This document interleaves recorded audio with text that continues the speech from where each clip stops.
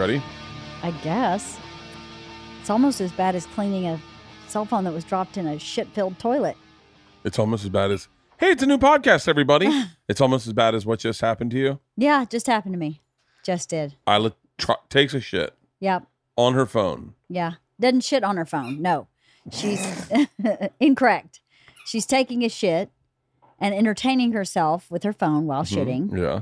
Turns around. I'm sure not to flush because no one in this house flushes but me and Georgia. Mm-hmm. And dropped her phone in the shit-filled toilet. And then instead of getting it herself, yelled, Mom, Mom, Mom. No, didn't yell. Screamed. Screamed like she was being stabbed. Mom! Mom, I need your help right now, Mom! And I'm in the kitchen. I went, what do you need my help with? I just dropped my phone in the toilet. And I said, literally, you're on your own. I'm not getting your phone out of the toilet. I said, you need to get it out and you need to rinse it off. And then you can bring it to me. So gross.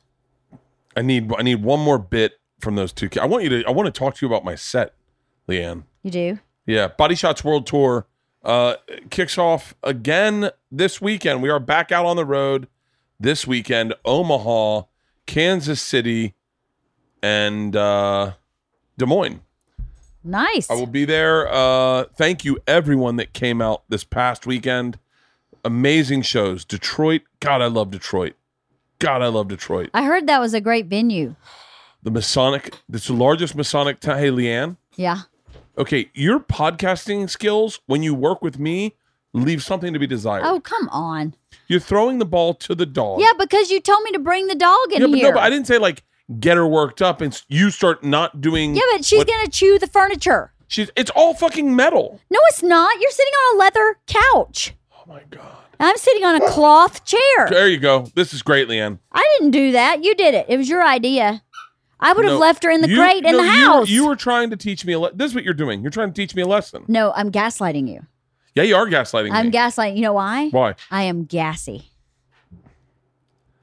For more Leantics, check out Wife of the Party. That's Leanne's podcast that she does. Rock climbing. When's that come out? I don't know when rock climbing comes out. We went rock climbing.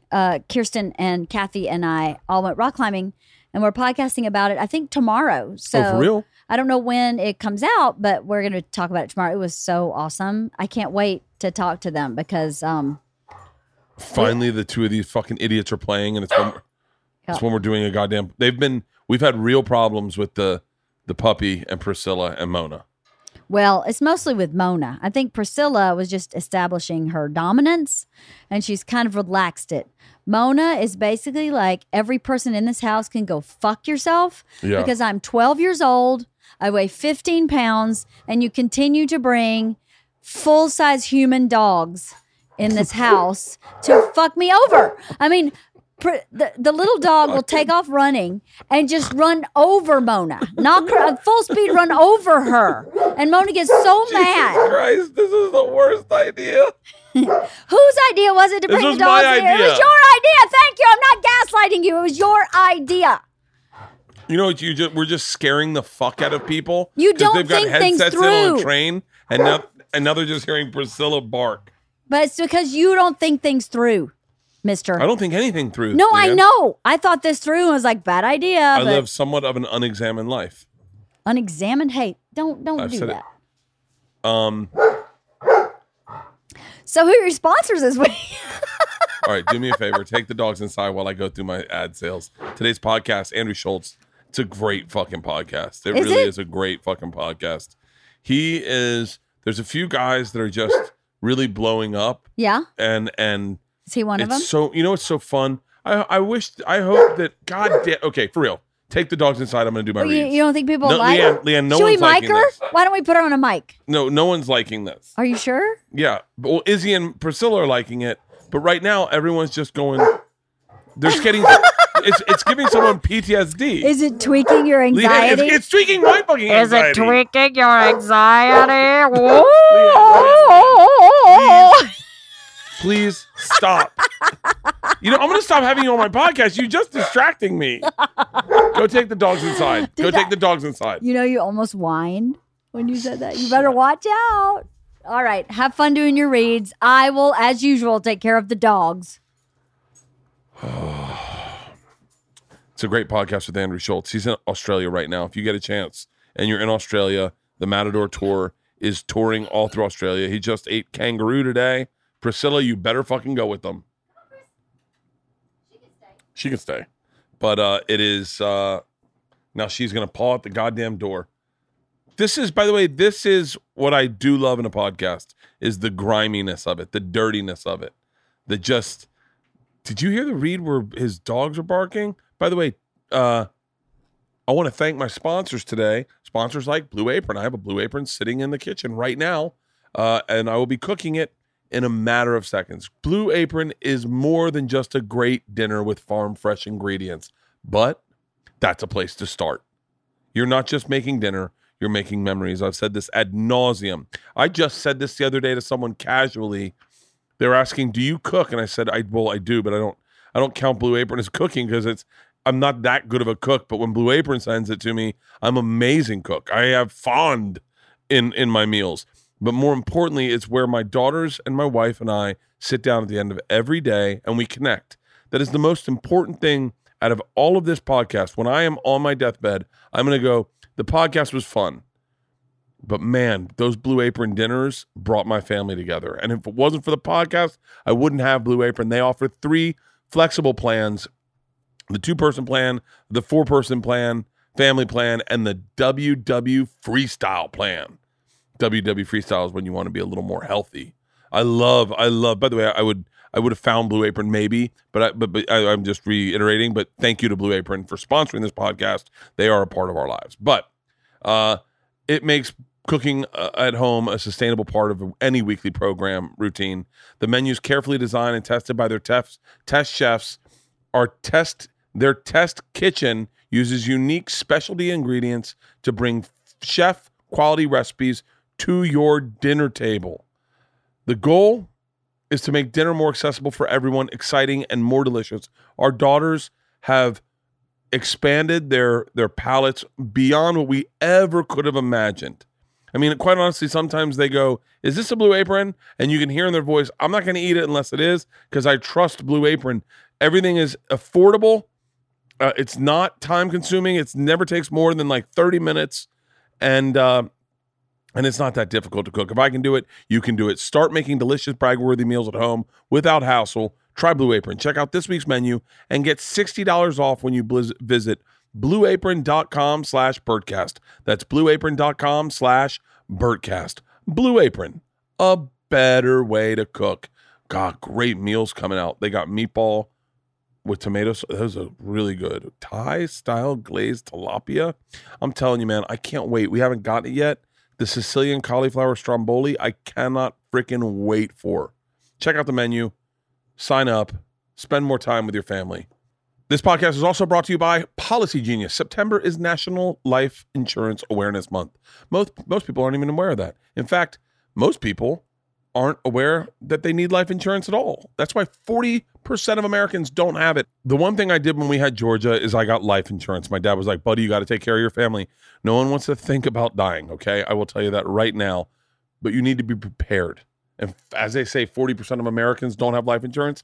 That's just insane. And I think sometimes people get overwhelmed by the idea of life insurance and how to get life insurance. That's why Policy Genius is so awesome. It is the easiest way to shop for life insurance online in minutes. You can compare quotes from the top insurers to find the best price. And once you apply, the Policy Genius team will handle all the paperwork, all the red tape. And by the way, they don't just do life insurance. They do home insurance, auto insurance, disability insurance. If you need life insurance, but you haven't gotten around to it, this is the month to do it. It is National Life Insurance Awareness Month. It is as good as a time as any to get started. Go to policygenius.com, get quotes, and apply in minutes. You can do the whole thing on your phone right now. Policy Genius, the easiest way to compare and buy life insurance. Thank you to both my sponsors. And if we have mid-rolls, thank you to those sponsors as well. Thank you to you guys for being so kind and understanding that those reads pay for the podcast and it makes free entertainment. So support my sponsors. Definitely support my sponsors. And thank you guys. Today's podcast is fucking awesome. I love this guy. Dude, I feel like some guys you're cut from the same cloth as. And Andrew Schulz, I feel like We are brothers in marketing, brothers in content, brothers in Instagram. I love his Instagram. If you don't follow him on Instagram, you should. You should also check out his podcast with who I will say is one of my favorite media personalities. He's not a comic, but he could be one. Charlemagne the God. I love The Breakfast Club. I love Brilliant Idiots. And Andrew's doing everything right, man. He's busting his fucking ass. So go out and support this young comic. He is in Australia right now. Me, I'm on the Body Shots World Tour. Like I said, I'll be in Omaha. We have added a show in Omaha. There are tickets still available. Kansas City, I've added a show in Kansas City. There are still tickets available. And Des Moines. I think Des Moines might be sold out, but you can check anyway. Go to BurtBurtBurt.com. Tulsa, Oklahoma City, San Antonio, Houston, Charlotte, or Charleston, Jacksonville, Fort Miles, Syracuse, Buffalo, Pittsburgh, Virginia Beach. We're getting well into November now. Sober October starts in 1 week. In 1 week, we are starting Sober October. I get ready for details. We will announce them, I think, October 1st. But yeah, it's going to be a good one. It should be a great one. I can't fucking wait. Sober October. Yeah, do it with us. Do it with us this year. Do it along with us this year. Get involved. Give your liver 1 month of a break. Sober October starts in 1 week. But today's podcast with Andrew Schulz, like I said, is a burner. I love this guy. He is absolutely hilarious, and he has dreams of being the GOAT. And let me tell you something. There are very few people that I actually believe it when they say it. This guy is a fantastic comedian. If you don't already follow him on his YouTube channel, his Instagram, his Twitter, check out his podcasts, Brilliant Idiot, and then Brilliant Idiots. And that's it. Let's start the podcast, ladies and gentlemen, this week's Burtcast. Oh, should I tell you? We're thinking about releasing on Fridays too. So check out for 2 a week. We're going to start going 2 a week while we're on tour. So we got another one coming out this Friday. There will be no ads. It'll just be straight podcast. So without further ado, ladies and gentlemen, Andrew Schulz.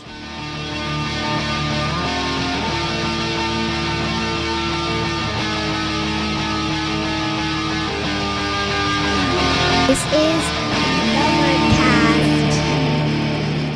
Get bigger houses, but we're not finding what we want. What do you want? We want fucking big, Like how big we talking? like 5,000 square feet, like Floors?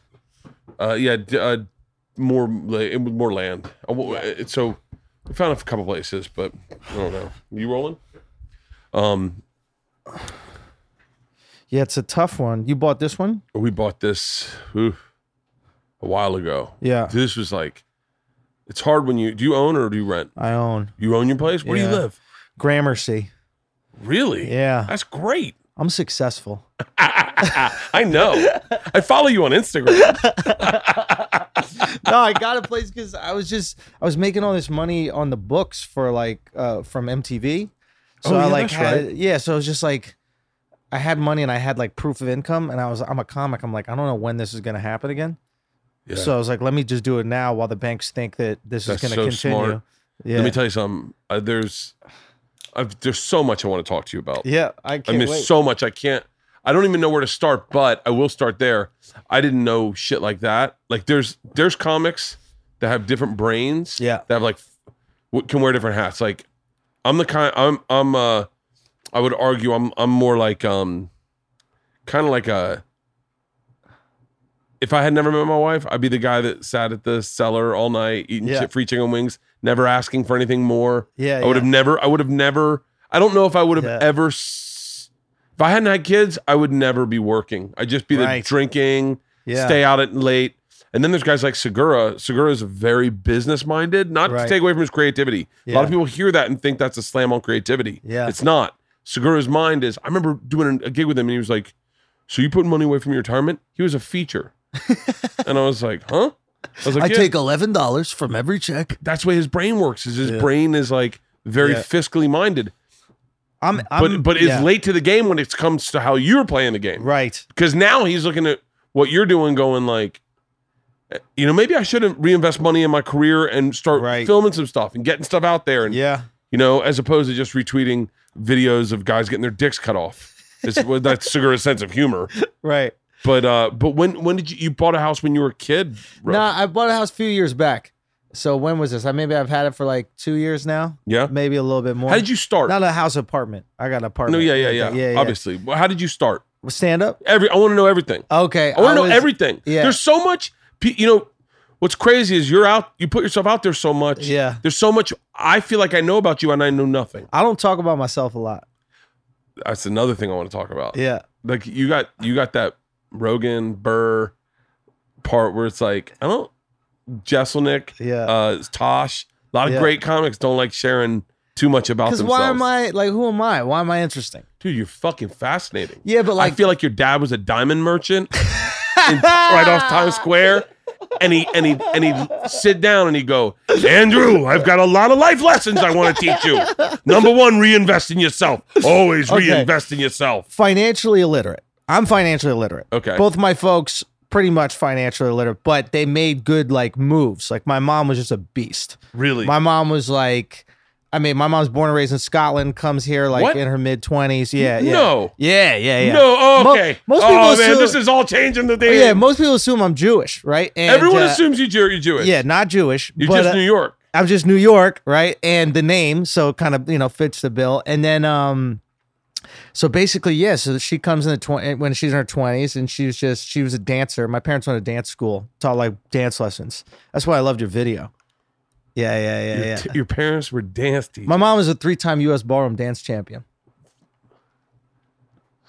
I mean, this is not, this is like blowing my fucking mind. Yeah. There is a rat right across. Yeah, I know. Is that okay? Yeah. We have chickens back there. Okay, got it. So the rats go in to eat the chicken. I see. Yeah. Unpredictable. Yeah. Gotta move.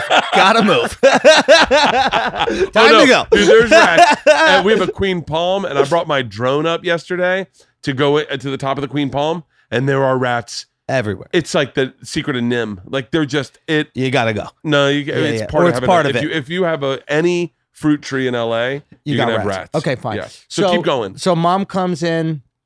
She's, the best at what she does, and then starts this dance studio. My dad was in the news business. He was like an on-air like news reporter in Baltimore, moved back up to New York, but he's like a city kid. He was born and raised in Manhattan, and then moved back up to New York, and then starts kind of like helping my mom with the business. So they just had like this, dance studio teaching salsa and fucking swing and shit. Shut up. Can you dance? So that's what I know the basics. I'm not like some great dancer. But you're into hip hop. Yeah. I know for a fact. You know more about hip hop than me. This is the thing that's like, I'm tangentially, into hip hop in that, like I do it with Charla, right? So I do, Brilliant Idiots with Charla. Dude, we're gonna talk about him. Yeah. You know I'm obsessed with that man. Well, I know, and you should be, rightfully so. That man, that guy is. He's amazing. He really is fucking amazing. Because even when he's wrong, he says he's wrong. That's what I like about him. Like he called someone out on Donkey of the Day and it was wrong. There's like a week ago. Yeah. And then he called himself out. Like I love Charlamagne. We're gonna talk about that later. Yeah. But so keep going about hip hop. So like, I was always like, I guess a fan because I grew up in it. Like I'm from New York. That's just all we had. We didn't have any other option, but like I found other music as I got older. Like I found like country and shit. I like country now. Really? Yeah. But I found it late. Like I'm 35 and I just started listening. Oh, there's some great country, like Dwight Yoakam. I don't know him yet. I just got Chris Stapleton. That guy's good. Oh, you've been hanging out with Joe way too much. I love Chris. Wait, does Joe like Chris Stapleton? Oh, of course Joe likes Chris Stapleton. That's my guy, man. I love that guy. Joe's got the most eclectic set of like music. Like I'll put something in a video, and Joe will just text me going, "Dude, I've been sleeping on Creedence Clearwater Revival.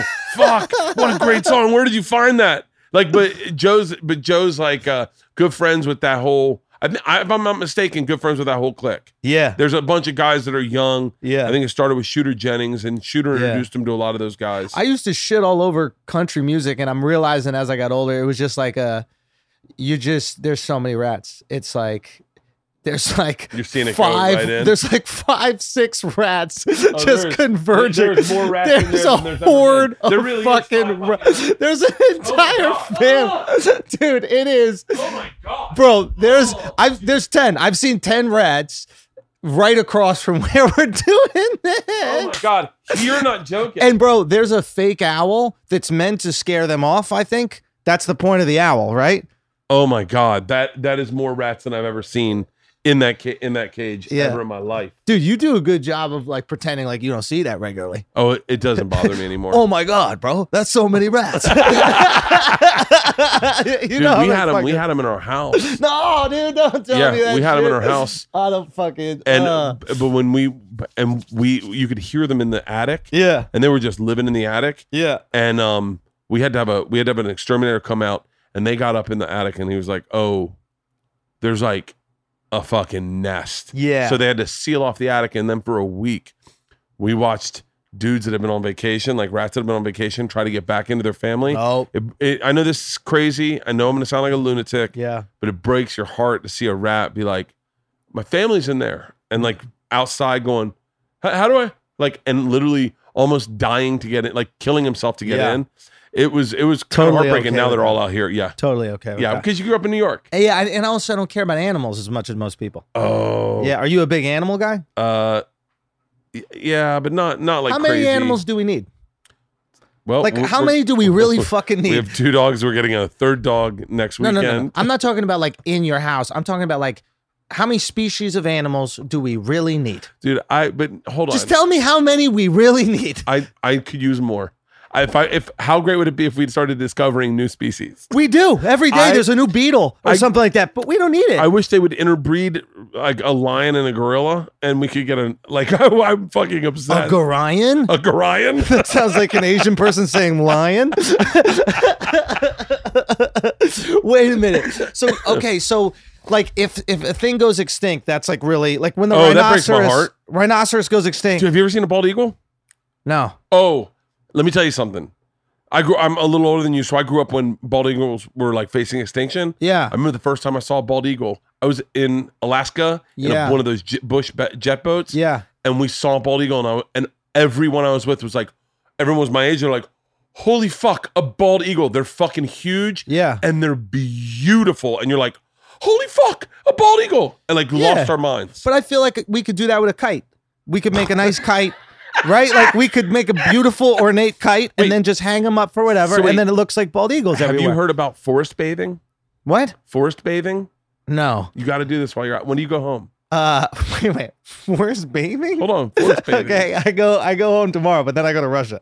What are you doing in Russia? I'm doing a show in Russia. Where? Moscow. Have you performed in Russia? No. You gotta go. If there's anybody that's gotta go. If there's anybody that owes something to Russia. Talk to your promoter, Sergey, and tell him to hit me up.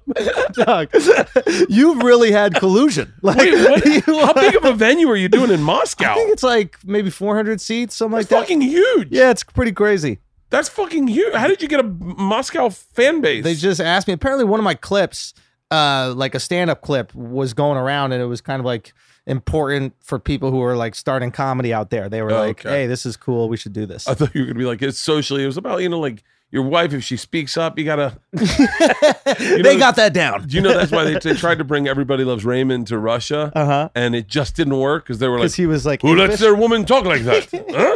You hit her a little bit and say, bitch, you don't talk to me like that. Yeah. Animals. We were talking something about animals. Oh, bald eagles. Yeah.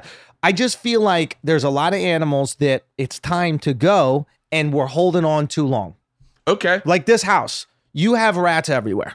It's time to go. Right? Like all I see is rat tails hanging down like little icicles. By the way, I can't not see them now too. My seat is directed. I feel like this is an intimidation tactic that you learned in Russia. Like I feel like this is a way to like get the guests. I mean, I can't believe how many rats are in there. I can't believe it. Yeah, it's shocking. I can't. You realize that's the only takeaway anyone will get from this podcast is like Bert's got rats. Yeah, there will be animations. There will be like that's where people will hang their hat on this podcast. You could be like, actually. Bro, there are no less than 50 rats going up and down, and there are more. They're coming down the tree. This is like you got to call the city. You got to call the city. You got to scare them or something. Halston, why are you going outside? Halston, we are safe from them in here. You got to scare them, Halston. Don't scare them. They'll come in here. Close the door. Just close the door. Close the door. One of the chickens. We're not doing this. I would love for Halston to be attacked by a rat. Why is he doing that? This is something I don't get. But that's what I'm saying. So a rhinoceros. Oh my God. Okay, now when you see all that, could we live without rats? What if rats just No, went? you couldn't. See, because Don't give me the whole thing. The ecosystem falls apart. It doesn't, because we've been killing animals forever, and we're pretty good. Yeah, but I don't know. Yeah, maybe I could live without rats personally. I could live without rats. So now I we could just take definitely it live one. without Now, rats. what about polar bears? I've never needed one. Do you see how we're flipping? You see how we wanted more animals, and now we're like, how many do we need? I don't need polar bears or seals, really. Dude. I'm cool without sharks. Okay, Like if you started doing a draft, let's going. flip it. Keep going. Let's do a draft of animals we need. Yeah, that's all I'm saying. Yeah. Cows, chickens. I think if we have cows and chickens, Cows, chickens. that's it. I don't think we need many more. Maybe a fish. It would be nice to have tuna. whales. Whales don't hurt anybody, and they kind of cool when you see them. Yeah, unless you're a plankton and you're like, these guys definitely- are dicks. It's a fucking holocaust every time they open their mouth. Dude, if you're a plankton, do you know how many snorkelers get eaten up by whales every really? year because they're whale watching, and all of a sudden the plankton rush at them? And my buddy John Mann's just shit. and you get caught up, and it just whoa. Whales gotta go. They gotta go. Dude, okay, What animal has struck awe in your heart where you went, holy fuck? no, dogs gotta stay. No. What? Like awe. Dogs never give me awe. Yeah. I saw a lion one time. I was like 15 feet Yeah. from a lion. Okay. In the Safari. safari. It's a majestic animal. So, and then you looked at it, right? And then when you were done looking at it, right? I was done before everyone else, and that's interesting you say that because I remember everyone was like, "Whoa," and I was like, "I got it." Yeah, the hair. Same with the whale shark. We went scuba diving with whale sharks, and they're like, "We're gonna go down there for 45 minutes," and I was like, "Cool." And we got down there, and 10 I was like, minutes in. 5 minutes in, I'm like, "I am done with this fucking whale shark." Yeah, Right? yeah. Whale shark's kind of a pussy. Whale sharks. It's don't like, do eat shit. something, dog. He's just sitting He there was doing caught in the nothing. net like he was in Japan. They had netted him so you could like they'd take people Come out on. and just it was Come on, fucking bro. sad. That's all I'm saying is like, we don't have to have all the animals, and we're spending all this time trying to save some. Yeah. And I think it's like God is going, it's kind of better without that. Do you know what I mean? Yeah, yeah. Like, and I think, I don't know. I get a little crazy with this kind of stuff. Like I'm like a global warming guy. Like I think that might work out. I you know what's so funny is It might work out. It You might be think? what we want. you think? I'm almost 100%. Wait, Positive. Pitch me pro global warming. It's just like, By the way, this is what can I tell you what It's is like so what- frustrating like- as a yeah. man that's 46 is one of our favorite things to do as a comic is Yeah. take an angle no one sees. no one takes. and then literally sit and chew on it. Yeah, that's it. Yeah. So like we do that with global warming. Like who suffers from global warming? There's like 4 Eskimos that still want to live up there. The Bahamas. That's kind of annoying. But look, you can't make an omelet without cracking fucking- some eggs. That hurricane has been sitting on top of the Bahamas for 48 Bro, hours. it won't go. And it's not moving. It won't go. I've been in hurricanes. Yeah. Can you imagine 48 hours of you going, because you No. don't have any news, you don't have There's any information. nothing, dude. You're Yeah. just sitting there going, fucking enough already. How have we not figured out hurricanes yet? That's another thing. Trump's like, drop a bomb on him. And I'm I was like, okay why hasn't anybody tried it? Dude, you don't think people in Bahamas were like, I think that's a great idea. Yeah. Just fucking give it a go. I mean, someone's got to try it. Yes. I don't know what the bomb does, but there's got to be something you can do to a hurricane. You know what it would do? Have you ever seen when they drop a bomb and then the sound wave travels Yeah. and air travels and all of a sudden everyone's like, whew. I wonder if it would push and disperse the storm. So now it can't spin and doesn't have any power. That's the problem with Trump is that he says this crazy fucking thing that everyone writes off, and then And you it's go, like, wait a hold on, minute. did someone smarter than him say it? And now he's saying it. And now we're 100%. writing it off because he's saying it. 100%. Because drop a couple bombs, just see if it does anything. Dog, the bombs, the other thing was the ice. We tried to do that back in the day, but we didn't have like the technology. But like if you just have this massive block of ice and you put it in the eye, it's too cool. It needs warm air. So you have a tugboat bring in a fucking ice cube? Bro. And the glacier's already going. Yeah. Look, I'm not a specialist in any means with this kind of stuff. I just feel like there's certain things we should have figured out. Yeah. I feel like if hurricanes hit New York, we would have figured it out. I heard that one did. Big J lost everything. Wait, he did? Oh, yeah, there was one Oh, that's right. There was one that went up the coast and Big Yeah. J lost everything. Kevin Hart gave him like 15 grand to get his life back on. No track. way. Or 35 grand, something like that. Really? Yeah. And never call. I mean, not bad or good, but Kevin Hart gave him the money, never said anything, never called him, and they kind of, That's a good guy. Yeah. That's a good guy. By the time this airs, people will know what's going on with Kevin Hart. I think more. Yeah. I think it's been so quiet. I think I'm not fucking feeling good about it. Yeah. In terms of what? I think it's more of an injury than we think, or more that something happened more. Yeah. Because it's so quiet. Yeah. I mean, my assumption would be he was driving and they're trying to make it seem like he wasn't. That just from the fact that you don't hear any information. Very seldomly do you get in a car accident and then get in an SUV, go home. Right. And to go get help. You're drunk or something like that. So now so there's a drunk. I don't know. Thing. I would never want to put blame on Kevin, but I just, a second I heard all this, I was like, and then they drove him to the it just sounds fucking horrible. Yeah. Do you drink? A little bit. Like what? Like how much when you say, like how many times have you gotten drunk this month? Not that many, but I'll get drunk. Like I for years didn't drink at all. I don't drink before I go on stage. No, me either. I mean, I'll bring a drink with me. Right. But I don't go up. You don't go up drunk. I will never go. You'll never see me in a comedy club getting a drink before I go on stage. It just doesn't happen. Right.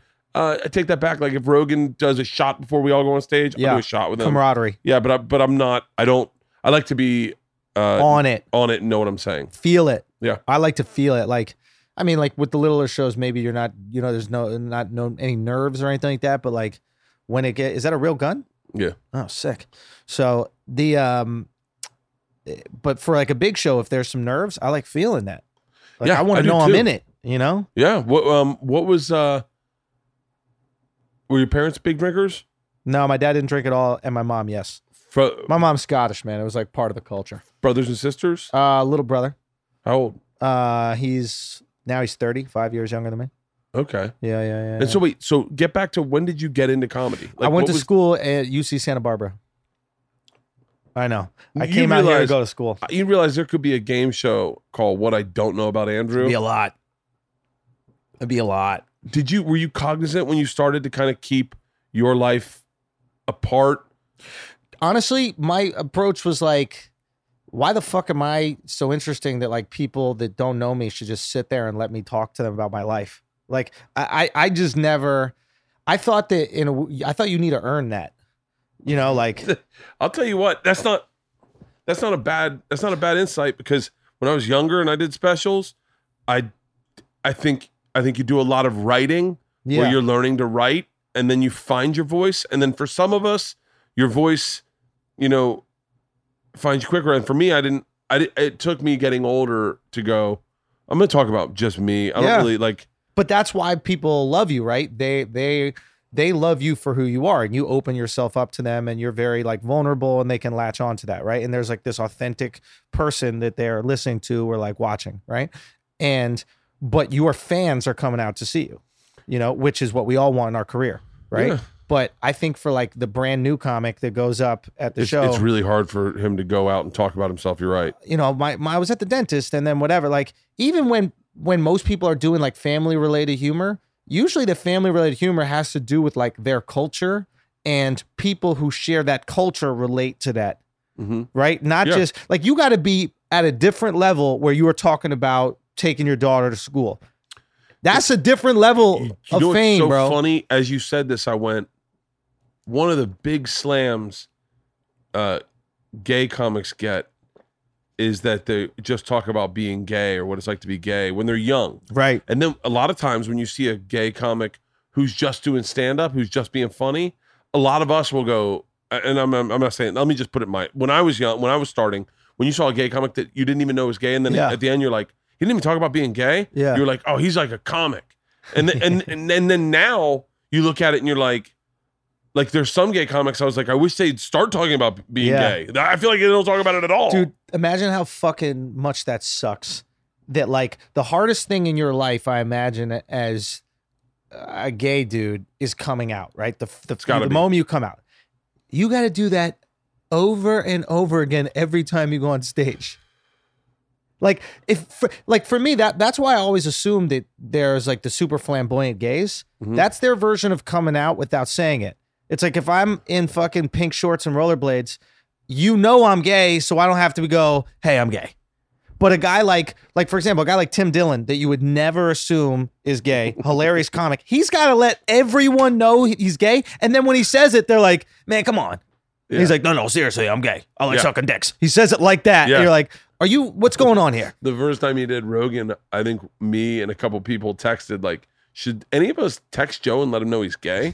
Like, not that Joe's not that kind of like hateful guy and he would never say anything. Right. But it is an interesting sidebar to know of Tim. When you meet him, you're like, well, shut up. Like, I remember being a little heartbroken when I found out he was gay. Like, not that it matters. Like, I don't go out and chase tail. Yeah. I was like, oh, like, I don't know what I was more upset, that he didn't drink or that he was gay. Like, I was like, come on, there's got to be something. But now me, him, and Bobby Kelly went and smoked a cigar that night. Yeah, and I had a blast with him. Yeah, he's a great guy. Like really an eye-opening time where you're like, yeah, why am I not friends with more gay men? Like, there's just not a lot of them.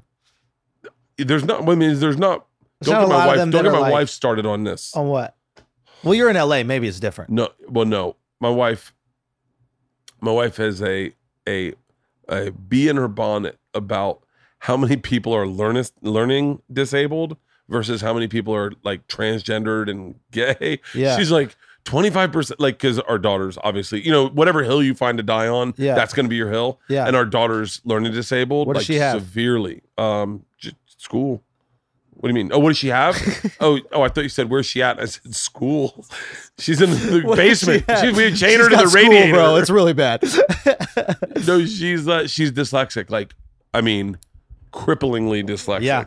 And my wife that's her thing that she deals with every day is, of course, learning disabled children, and just how many children are learning disabled. Yep. It's overwhelming. I guess when you see those numbers, and then you go like compare and the amount of lack of empathy that maybe that society shows for children that have a hard time learning, and how our learning system, our schooling system's not set up for everyone. It's set up for, the Asian majority. Kids, I guess. And so, dude, Asian kids kill it. Dude, they're next level.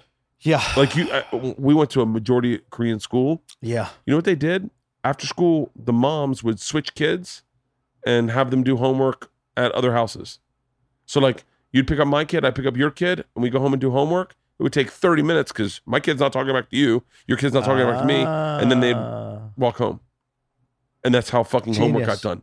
To learn how to do math, they taught them all how to play the violin, because apparently math and the violin are hand in hand. So every Asian kid knew how to play the violin. Every Asian kid murdered math. I mean, they were next fucking level. Yeah. And here we are with some white mouth breathers. Yeah. Can't play the violin and we're doing homework with them. I don't want to do homework. Anyway, back to you. Yeah. You see Santa Barbara? You see Santa Barbara? It is a crazy thing. Like their ability to just do any repetitive task. Like if there's a repetitive task, Asians will be the best at it.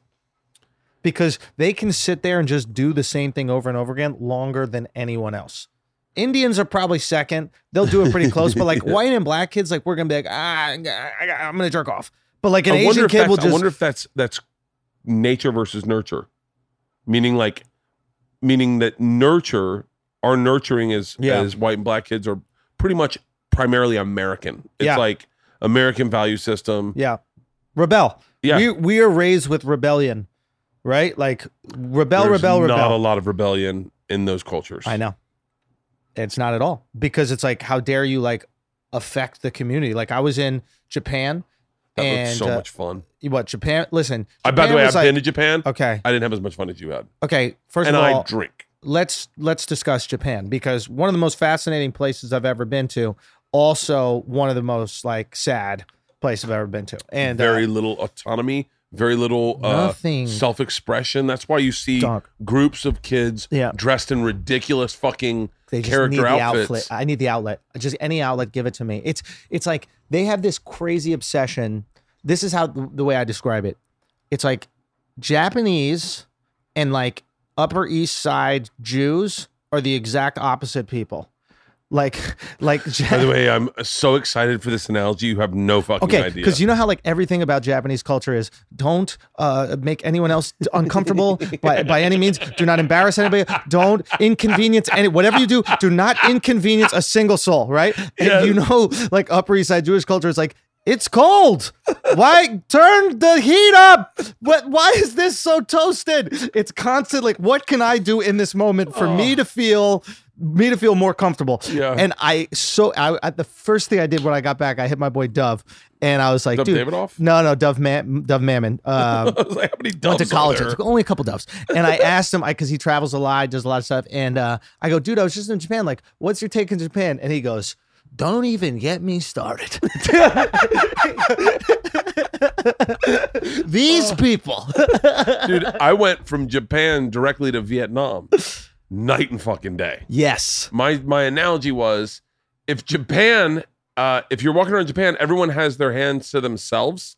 And in Vietnam, everyone's trying to put their fingers in your mouth. Yes. You're literally like, Jesus Christ. Yeah. Like, I do a very racist, probably, I'm sure is what it'll be called when I put it on my special, impression of an Asian woman.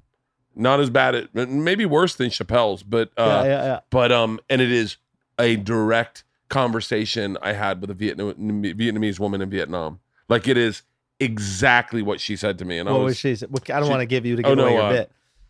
You waste my time. You buy now. Yeah. Just yelled at me, and I just walked in. I was like, "Ooh, this is nice. You buy now. And I was like, "No, I'm not gonna. Hang on. I want to look around. No, you waste my time. Leave now." And so I was like, "Okay." Yeah. But yeah, I don't know how. To be fair, Americans did waste a lot of their time in a war that took far too long. Way too long. So I get the leave now. I'm friends with. Why I love making things about me. I wish I could do less of that. That's what we do, baby. Do it. I'm friends with one of the most famous Vietnamese people from that war. Friends. She wrote the book When Heaven and Earth Changed Places, which is a huge movie by Oliver Stone. Okay. And like probably one of the more recognizable Vietnamese people, super famous in Vietnam. And so once again, I just made it about me. There's no fucking tag along to that story. That's one thing I'd change if I could change about me. UC Santa Barbara? Yeah, UC Santa Barbara. How did you go from fucking New York to there? Okay, I randomly grew up surfing in New York City. You surf? Yeah. Shut up. Well, I used to surf way more. By the way, it's one of my dreams to surf that surf ranch, the Kelly Slater one. Do you know Kelly Slater at all? I do not know Kelly Slater. Man, we need to hook up with Kelly, man. Yeah. We just need to reach out to Joe and get Joe's. Kelly knows Joe. Dude, we got to talk to Joe. And Kelly knows about Sober October, and we were going to do surfing for Sober October, but we did just. Have you guys decided what you're doing? Not really. Okay. Segura's in. I mean, I don't know when this will air, so yeah. I mean, we have kind of. Yeah. But Segura's in Europe most of October. Joe, I'm on the road, so it's like we couldn't do surfing. We may do I would like to do another Sober October, like 6 months away from October, like do one in the summer and do surfing. Yeah. But Kelly Slater reached out when we were talking about it to Joe. I saw it on Joe's page. I was like, wait, are we not doing surfing anymore? And so, but I would love to do that. Dude, if you guys go, I gotta go. That's like a dream of mine. There's another one that this Mark Acolupo guy, he's Australian. Aki? You know Aki. Oh, okay, dude. yeah. You know surfing? Yeah, very.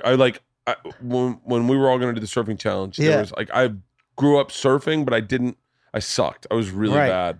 And so I would basically be starting, and especially at my size now. Yeah. For me to surf now, I've tried. Yeah. When we did Travel Channel, and I could never get up because it was just like it's too fucking heavy. Yeah. And so when we were talking about doing the surfing challenge, I was like, yeah, I could basically start from scratch with them and be at an even playing field. Dude, that'd be great. But yeah, I know a lot about surfing. I know a great deal about Aki's got a surfing. surf like resort in Australia that they're developing, and it's different. I just saw that. It's dude, a big ball with the that fucking shoots donut, down. dude. Yeah. And it's so sick because for anybody who's listening, Kelly Slater's one is a wave pool, but there's this kind of central like train that's on a track, down, yeah. and it just shoots down. There's one wave that peels off of it, and it's the best wave in the world, and it's unbelievable. Mark Acolupo's is this giant circular lake, and in the middle there's this kind of bobber, if you will, like a bobber donut type thing. And when it plunges into the water, it sends a donut ring wave out, and there's like 6 different waves in the lake that you can Yeah. surf. So it's not like you're waiting on this line and next person. You go to one peak, I go to another peak, and it's like, dude, I'm going to Australia on tour, and I hope that somebody reaches out and says, "Hey, do you want to come?" Let's make that happen. Yo, let's do it. Listen, Aki, when's holler your at me. Australian tour? 18th to the 19th to the 29th. September. September, We yeah. got to put this out before then. Can we get or at least then?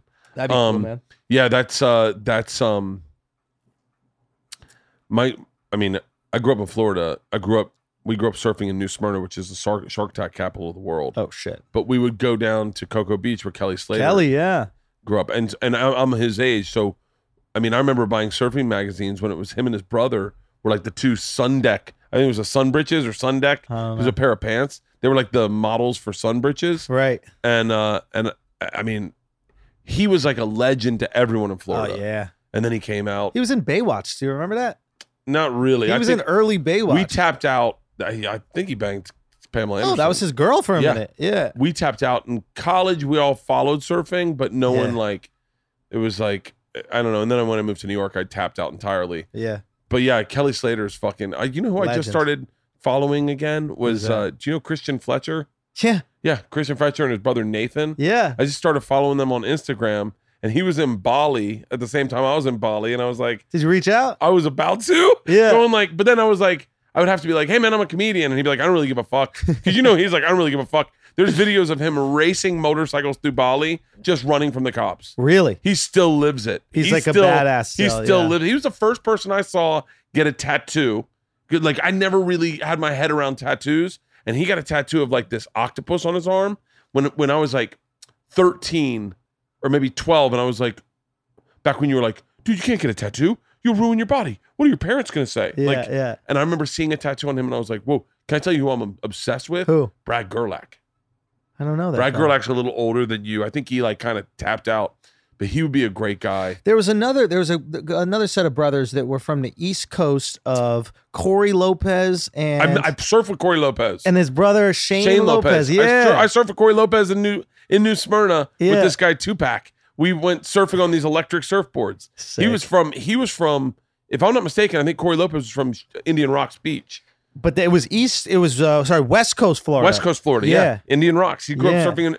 Dude, I never in a million years thought we'd have this conversation. Yeah, I know, dude. I like when we were kids, if you had a Channel Island surfboard, Yeah. you were like next It was fucking Al level. Merrick, and then all of a sudden Lost came out. Like I had a I remember when custom Lost showed up. surfboard growing I remember up, when Lost showed and up. they would do those sick videos. So and do you wakeboard at all? No. You would love wakeboarding. I've done it a little bit. It was cool, and I just love surfing, man. There was just something so relaxing about surfing. It was like meditative for me, but also there was a performance aspect. So like it tapped into a bunch of these things that ended up being my comedy joy. Like yeah. all right, so here are the parallels I'll make between like surfing and comedy. It's like when you're surfing, there's a singular focus, right? You don't have time to think about other shit. You're like in survival mode, but you're also like, how do I get up on this wave? You can't be distracted while you're surfing a wave, right? And just like being on stage, it's very hard to just be distracted. It's like you're locked in, you're plugged in, right? Yeah. And every wave is different, right? So just like every crowd is different. So it's a very hard thing to master because you might want to try to do an air on this wave or you might want to try to get barreled, but the wave might not present itself with that opportunity. Just like a crowd, you might want to just, I'm just going to go kill with this joke. But the crowd's like, I don't really feel like giving you any energy on that joke. So it's this like unmasterable art form that like constantly creates new problems. And it's just such a great challenge. I think that's why I love them both. That's a great analogy especially for anyone who's surfed. Yeah. And the limited amount of surfing I've done, and I say limited just to pay out of respect for anyone who really surfs, like Moshe legit surfs all the time. Right. I've definitely felt like I've been pumping, trying to get a wave to just build up a little bit. Yeah. Come on. Yeah, but it just won't give it to you. I mean, it's just, anyway. That's a great analogy. And it's especially, I think there's so many people that force it. Yeah. And you've seen so many people in the lineup force it where they're like, big wave, and then they just go ass over tea kettle, and you're like, no, that's the majority of you guys that come out and go, Give yourselves a round of applause for coming out. Yeah, you guys having a good time? Yeah. Keep it going for your host. Yeah, You guys, we're all a lot of beautiful women. Yeah. Give yourself a round of applause for beautiful. It's a great analogy. Yeah. So did you surf out here? So I came out to go to school here. I brought a couple surfboards, and I surfed 2 times the entire time I was in Santa Barbara. Yeah, I just never got into it out here for whatever reason, and but I got into stand up out here. I was managing a restaurant. They had a comedy night, and they asked me if I wanted to try it, and it was my super senior year, my 5th year, and we call that our senior year. Keep going. You went junior, I was senior? in 6.5 years. Oh, really? Okay, you did some time. Oh, yeah. I did a year abroad. Like I took a year off and lived in Barcelona and just kind of like worked at an ad agency and shit. So like there was a little gap for me, but yeah. So I came back and I just started doing some stand up, and it was funny. All these guys that you see blowing up now used to come by this place up in Santa Barbara. Like Sebastian would come up. You know, I remember seeing Tig early on. I remember seeing all these guys that really ended up, doing it. And so I started there for like a month, and then I moved back to New York, and I just got into the New York scene. And really? started And grinding. so how quick did you guys, because all you guys started on Guy Code, right? So did you do Guy Code or Nick's thing? No, I did Guy Code. Yeah. So like Guy Code, for me, like when I was looking at the game, even back in the day, I was like, all right, I want to get into the clubs, because if I'm in the clubs, I can get better at stand-up. I just wanted to be better at stand-up. Mm-hmm. And I started looking at the people who were performing in the clubs, and I would look at the lineups, and they were all on that show, VH1's Best Week Ever. Remember that? Or like I Love the 90s or some shit? I just mentioned Best Week Ever to my wife in the car the other day. Yeah. She goes, I have no idea what the fuck that is. So it was this show that was just weekly that had comics on, and then because comics were on there, they were able to like populate the clubs, and people wanted to see them, right? So I was like, I need to get a weekly show. So I just started like, I don't know, I just put that out there, and that was my focus. And then Guy Code came out, and I know somebody asked me to audition for it. I forget exactly. Lauren Zins over at MTV, she asked me to audition for it, and I got on that, and that kind of became popular. And that was you, Donnell. Was Donnell on it? Donnell, Charlemagne, Lil Duval, Pete Davidson, Krista Stefano. I mean, I think Nicole Byer, Jessime. I mean, like so many, Carly Aquilino. Like, dude, so many people that are popular or doing well right now. Damian Lemon, like all these people came out of that show. It was pretty insane. I remember seeing it, and it didn't connect with me because I was older. For sure. And so, but I knew Donnell real well, and I was like, oh. And I watched it a couple times, and I was like, okay, I get this. And then I was like, I wish they did one of these. I remember me and my buddy Dan Adler, we were like, we wish we did one of these for married men. Yeah. Like a married guy, like a married version would be like for all the shit that we were thinking at the time. But that, and then all of a sudden, all you guys showed up on my radar immediately at the same time. Right. I mean, to this day, Chris DiStefano makes me laugh harder than funny, any bro. fucking one human being. He's so funny, dude. And I remember getting introduced to Giannis through that whole group. It was almost like Sal Vulcano introduced me to everyone. Yeah, Chris and Giannis got a great podcast called History Hyenas. It's so funny. And Giannis got a new special out now. That you helped make, right? I shot it for him, and I just wanted to I don't know. I was in a good situation. I feel like if you're in a good situation, you should help the people around you that deserve it, and he definitely deserved it. So now he's putting out the clips and going through that. And so then let's talk about your, because I think this is probably the thing comics talk about the most is the way you look at the business. Yeah, the way you approach the business. I would like to hear why you approached it the way you did. Yeah, because I know I feel like I feel kin to you in that I took a different approach to the business at a certain point, but for me it was out of frustration. Yeah, for me it was out of like zero opportunity. It's like you don't become a boxer unless you have nothing else you can do, type of thing, right? Like nobody's got a job playing basketball and they're like, I want to box now, right? If you get punched in the face for a living, it's because that's the only fucking option you have. I think Brendan Shaw was the one that kind of like put that out there in the world for me. He was like, yeah, it's like these guys aren't the best athletes in the world. They're the best athletes willing to get punched in their face, right? And there's a big distinction between that shit. That's the fucking truth. They're the best athletes that are willing to get their fucking heads kicked, right? So for me, I just had no other option. Like no networks were giving me any play. Like I had all this success on TV. Get me to the point. Like I want to know, like You do put some years I on had it. Like tons you do of Guy success. Code. Okay, Guy Code. I got an MTV deal. I got 2 of my own shows that I'm hosting on MTV. I'm doing all these shows. I'm like the guy. I was hosting Spring Break.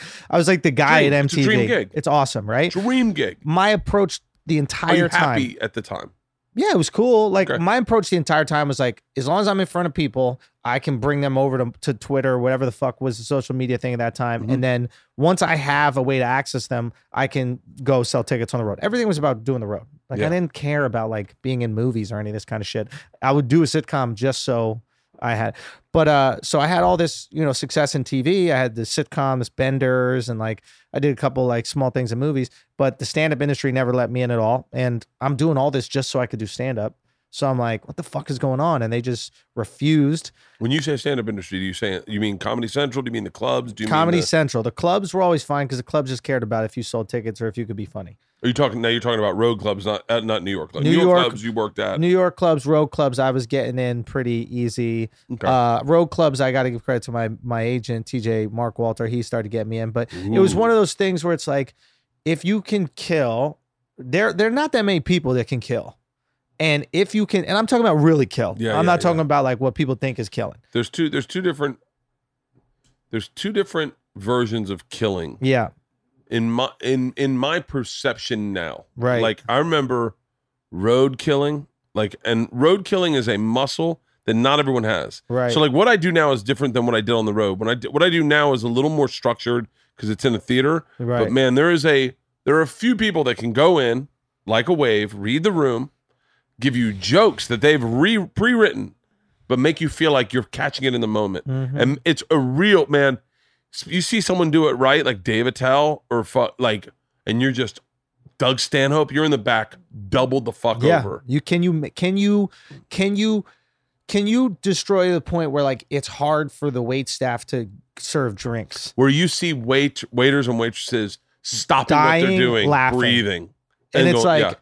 that it's a different level. So it's like that if you could do that, you're going to be up in the clubs. So I Yeah. got up in the clubs in New York pretty easy, and I was doing the road. And once I was given the opportunity to get into the road, I was good. I was never like an industry darling, if you will. I was never one of these guys. I was never one of those. The top 10 comics to watch out of Montreal. Nobody doing well is Someone was who's one never of those. done comedy. Yeah. But someone who's They're wrong every time. Yeah. Like if you look at the guys that right now, those of us that are like selling out theaters and shit, none of us were that. None of us. Not one of us. Literally, No none one's of ever us put Bill were Burr that. on a list. Exactly. Rogan,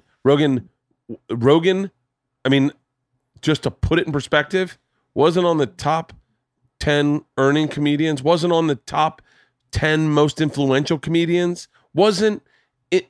I mean, they wrote an article about Conan, But you know what that is, introducing right? podcasting. That's old media trying to like get some real estate in new media. Right, that's like so. Variety wrote this article like Conan O'Brien and the other people leading the I love podcast Conan, by the way. revolution. No, nice guy, but what that is old media going, oh shit, we were late to this podcasting game. How can we make the world think that we are the ones that run podcasting? Because that's their value, right? Yeah. Like they have no value. The Hollywood thing is smoke and mirrors. It's like I was talking to a buddy of mine today who's kind of like in this Hollywood thing, and I was saying I was going to go to do somebody's shit. I was going to go to do someone's podcast, not yours or someone else. He goes, oh, you're doing that guy's podcast? I'm like, you don't get it. Like it's not like the hip person that you put in a room. Like your value now is based on, you're following the people that you have. We all have our cults, and those cults matter. It doesn't matter what the execs think. Like their opinions mean nothing anymore. Nothing. They're no different than like, people who are like stock traders. Yeah. Right. A stock trader doesn't trade the company he thinks is cutest. Right. It's like this company is going to kill it. Let's trade it. The person who's making the top 10 comics to watch, their podcast has no listeners. Yes. I mean, that's the fundamentals of what has happened. The industry darlings, Right. Yeah. the darlings, Yeah. their podcasts, and they have them because their agent told them, you need a podcast. That's how you get a second house. Look at all these guys killing it. Get a podcast, man. Get it monetized. They don't know any of the fucking, any of it. Their podcast has no one on it. And they're hitting me up going, hey, man, can I get on your podcast? That's the thing. It's like, you shouldn't even need to ask. Like, I really believe it. Like, that's the greatest advice that I can give to people is like, don't ask to be on a single podcast. You'll be asked when the time is right. Yeah. Do you know what I'm saying? Like, I've never asked Rogan. I didn't ask you. I've never asked. It's as simple as like, you'll be doing enough and then people will notice that you're doing it and they'll go, I'd love to bring you on my podcast because I either want to give you more exposure because you're being true to the game and you're good for comedy, or I'm a personal fan of you, or you're bringing so much value. I want my fans to see this value that you're bringing. It's interesting because people swear they're going to make it off of like, they think they're going to make it just because of one podcast or like one clip. Like what I try to explain to them, like my whole philosophy is like, if you go viral, but you got nothing else for them to watch, you didn't go viral. Wow. Jim Jeffries sat there a few days ago, saying practically the same thing. It's because he went viral off of getting punched in the head at the Comedy Store. But what everyone forgets is he had a wealth of material online that you could find. Bill Burr went viral because of the Philly rant, but he had a wealth of material you could find. Rogan went viral off the Carlos Mencia clip, but there was a wealth of material you could find. I went viral off the Machine story, but there was a wealth of material. What that is imperative. If you want to go viral, first, put out a bunch of good shit. Put out a bunch of good shit. And put out, when I say a bunch, I mean, you need to have at least 250 videos on the YouTube that you didn't put up, that other people put up. Like, it's insane to me. They just want the shortcuts to the game, man. They want shortcuts to, success. But the reality of the matter is like, that's how I've been thinking about it. I'm putting it out constantly. And you know what I mean? This one clip that I put out, it might not do well this week, but they might catch it a year from now. God damn it. Let me tell you something. You know what I said to Scur the other day? He goes, what were you going to do if that dancing video didn't do well? Yeah. I go, it wouldn't do well. I'll just do another video next week. Like, that's the point, is that you can't go. We're in the content game. And we're in a content game. Content wins. Yeah. I don't know when this podcast coming out. Right now it is September 2nd or some shit? Yeah. It's September 3rd. Okay. Right now it's September 3rd. By the time this episode comes out, and this is crazy to say, but by the time this episode comes out, nobody will be talking about Chappelle's special anymore. Now, this is crazy to say because right now all of us have just watched this amazingly beautiful, poignant piece of work. Yeah. Right? And we're like, this is it. Comedy is back. All this kind of stuff. If we forgot about what happened last week, Epstein killed himself. Right. Yeah. They released one chicken sandwich and we don't give a fuck about Epstein being murdered in the prison, right? They released the fucking chicken sandwich and everyone forgets about Epstein's murder. We forgot it, right? Something will happen. And this thing is gone. The game is not won by big splashes anymore. The game is won by relentless content over. Yeah. Do you remember when 50 Cent and Rick Ross were beefing? Yeah. And 50 kept coming at Rick, and Rick didn't say shit, just kept putting out banger. Rick won that beef just by putting out hit after hit after hit. So if the dancing video doesn't work, it doesn't matter. It goes to oblivion. Yeah, put in another one. The next thing might work, but if you're consistently putting shit out, you're consistently in people's eyes and ears, you can actually make moves in this business. It is, that, I mean, not to share people's business model. Sure. But I don't think this is any secret. I remember Joe saying to me, double down on this fucking podcast. Yeah. Put out more, do 2 a week. Put out more podcasts. And you start, and he's like, this is the podcasting for me has been a game changer. Oh, for sure. But putting out 2 Bears, 1 Cave, my cooking show, my podcast. Great. I put out the Something's Burning audio. I put out Instagram stories 3 times a week. Yeah. I do nonstop Insta stories. Oh. You're in their eyes, man. I think it's I thought about it the other day. I was like, I think there's people who have blown up on like not huge, but have blown up subtly because they are in pictures that are taken at the Comedy Store. Like every time you see a picture, they're always like in on one of those pictures. Everyone's like, oh, I got to check that guy out. Like, it's so crazy. But you have to have someone to check out. To me, it's like blowing up is no different than a balloon, right? It's like little breaths, little breaths, little breaths, little breaths, little breaths. And then there's one breath that just pops a balloon. Mm-hmm. But it's not the one breath that pops it. It's the 1,000 breaths that even got it to that point. Yeah. Do you see what I'm saying? Yeah. So it's like that for me, that I think is the lesson learned. Like that's why, like with the last special that I put out, right? That's why Which one? Crowd work? The crowd work one, Yeah. right? And it's like, that's why I can put that out, is because like I've built up.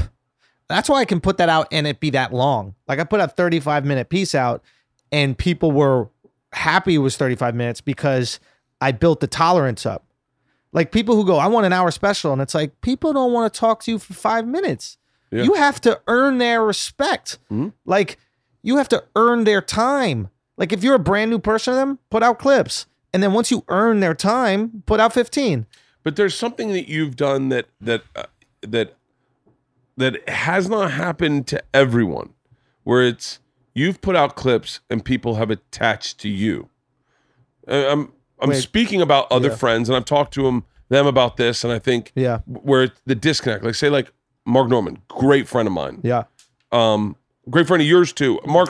We're all cool with Mark, but I'm saying like one of Mark's hiccups is he's putting out content, and it's getting 1 million views, but no one's following him on Instagram through it. Yeah. And you circumnavigated that somehow and made your content personal, whereas then you created a pirate ship within your content that people gravitated towards and fell in love with you it's insane because I often look at comics, like I'll scroll on Instagram sometimes and I'll just go, yeah, but why you? Like, not being a dick, but I go, but like a very, like I saw a comedian the other day, it was like a slow talking black comedian. And I was like, I've already seen someone do that. And I just flicked it. And I was like, so what do you think it is? It's more than the joke. You know, I think that the joke has to be an extension of you. You know, when I'm telling a joke, I feel a way about this. And I might not tell you about a story about when I was a kid, but I'm in every one of my bits. Does that make sense? Like, you know who the I know fuck it makes sense to me. am. I don't think you understand what you said. Right. It makes sense to me. And I'll explain to you how I perceive it. Yeah. In your crowd work special, right, you talk about things where I realize that in the fact that you're talking about, Halston and I just had this conversation about you walking to go get coffee. Right. We go, wow, man, there's a lot more to this guy than he's letting on. Yeah. His knowledge about Indian culture, his knowledge about certain things immediately, and I don't think you're doing it purposefully. I think you're just being who you are. Right. But it paints a much broader picture of you in that I go, this is more of a global dude in that he's got black friends, Indian friends, Jamaican. He knows. Right. He's listened a lot more than he's talked. Right. I don't think this goes without saying, but like you go, he really doesn't see. He's not racist. He's calling shit as he calls it, but you're not saying that out loud. Where a lot of comics go, I'm not racist. I got a black friend. You're just explaining via a conversation with a black guy that you know as much about his culture as he does. Don't tell, show. That's what I've always, tried to live by. Lil Duval really articulated that beautiful to me, but like beautiful to me. Don't get me started on Little Duval. I love Duval, man. Duval. That's my OG. He's genius. Go check out. I'm living my life. I'm living my best life. Dude, he's on a different level with everything. But like so for me, like, okay, if I'm gonna like say what's in the sausage, if you will. Okay. I guess the difference I would say is like, I'm addressing things that I think culture needs to be addressed. So I'm saying the things I think people are feeling, but they don't know how to articulate. And I feel like if I have a competitive advantage in this business, it might be I can notice those things before most people, and I can produce the content before as well because I'm putting it myself. You know what I mean? Like, so even with my last special, Views from the Sis, right? And it did millions of views and all this stuff, but like, I touched on a lot of the things you see Dave touching on Sticks and Stones, right?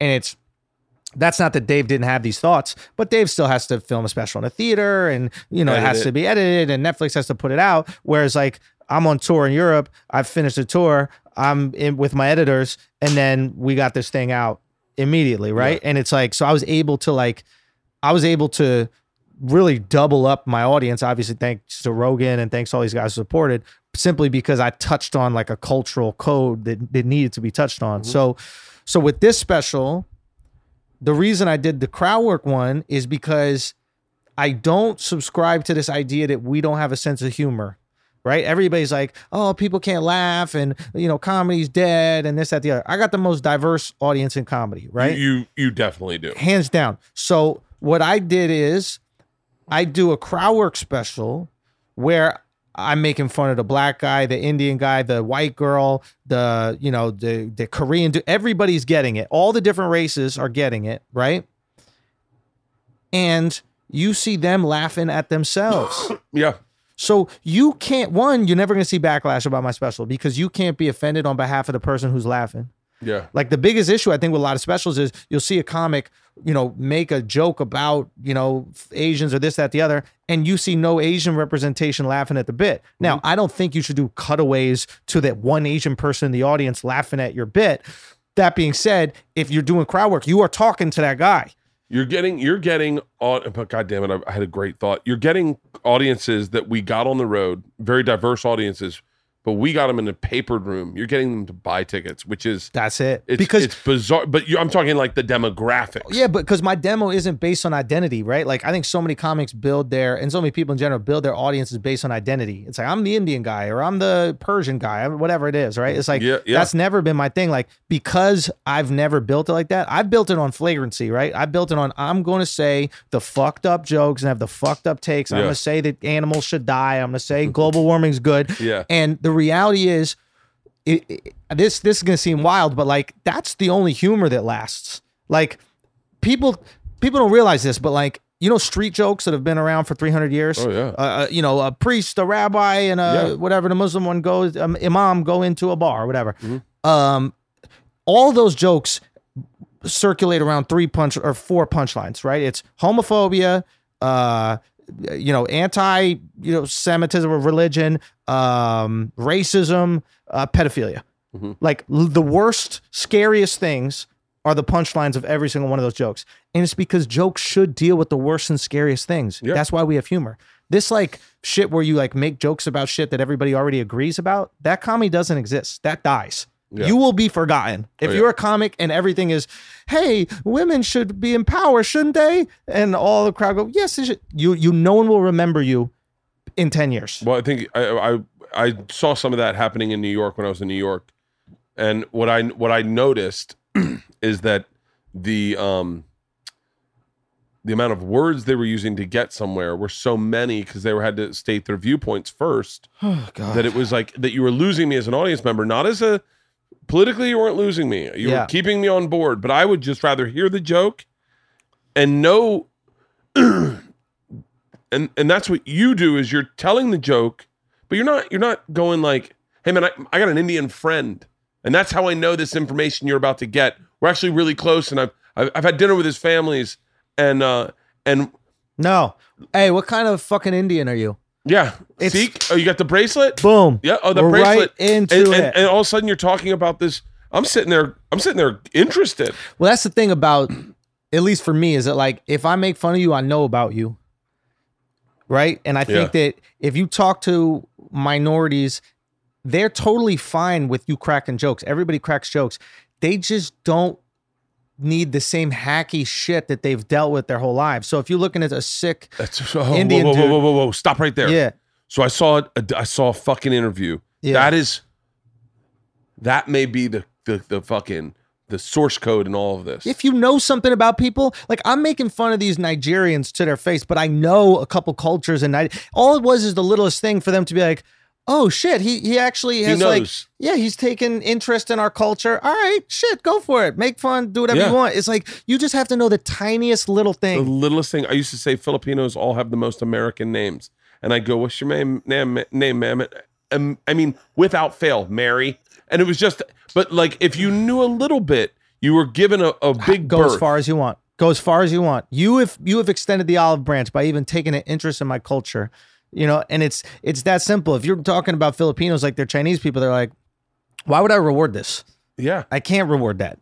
would I reward this? The interview I saw was about Chappelle. It was from it was a guy who was a fan of Chappelle's from Young Turks, and this transgendered lady. Yeah, I don't know if I always fuck it up. It's she was a man, she's a woman now. Whatever, tranny. That's what I call it. So she was saying, which was really interesting. She was like, you could see the guy say this and get nervous that he said it, and I'm remembering in my right. But he was like, there's got to be something funny about being transgendered, like the predicament. Yeah. And then I could see that he felt like he was taking Chappelle's stance, and then she says, "Oh no, there is a lot of comedy in what has happened to me. Like there is a lot of comedy in that."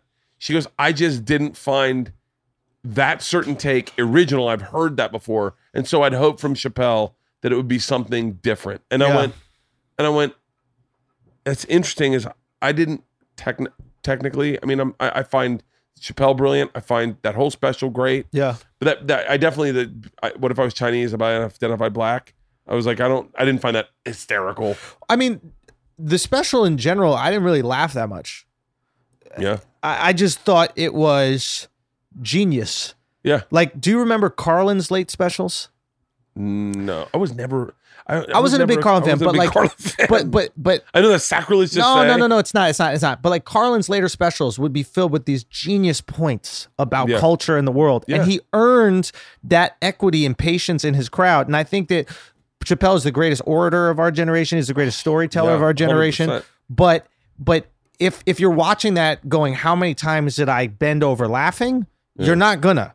It to me, it's not delirious. It's not Killing Him Softly. Like there were things from I didn't Chappelle. Like Killing Him Softly. I liked his not the you like the San Francisco one, not the Birdman special, but the one before that, like not the Bird Revelations, right. But the kicker in the pussy joke had me doubled over. Yeah. Kicker in the pussy was like, I was like, that is what this guy. Yeah. That is I'm so dope. I write punchlines and put them in a bowl. No, dude, he's genius, and the casing for his bits is genius. There's no question. I listen to him. I love listening to him. Exactly. And that's the thing. So it's like, I think what this special is, the reaction of the special is more seeing someone at the top of the business, right? Seeing someone at the very top of the business address everyone's feelings about political correctness and cancel culture. Yeah. And I think the incredibly positive reaction to it was seeing that addressed more so than I laughed so hard I couldn't even fucking breathe. Like if you watch Patrice O'Neal's Elephant in the Room, you're gonna laugh more than this Chappelle special, but that doesn't mean that this Chappelle special wasn't more poignant or intriguing. It was neat to see him lean onto the sword for us as comics and go, hey guys, just so you know, none of us are getting in trouble anymore. That's it. Like that was really brilliant for him to say. Yeah. Because when you just say,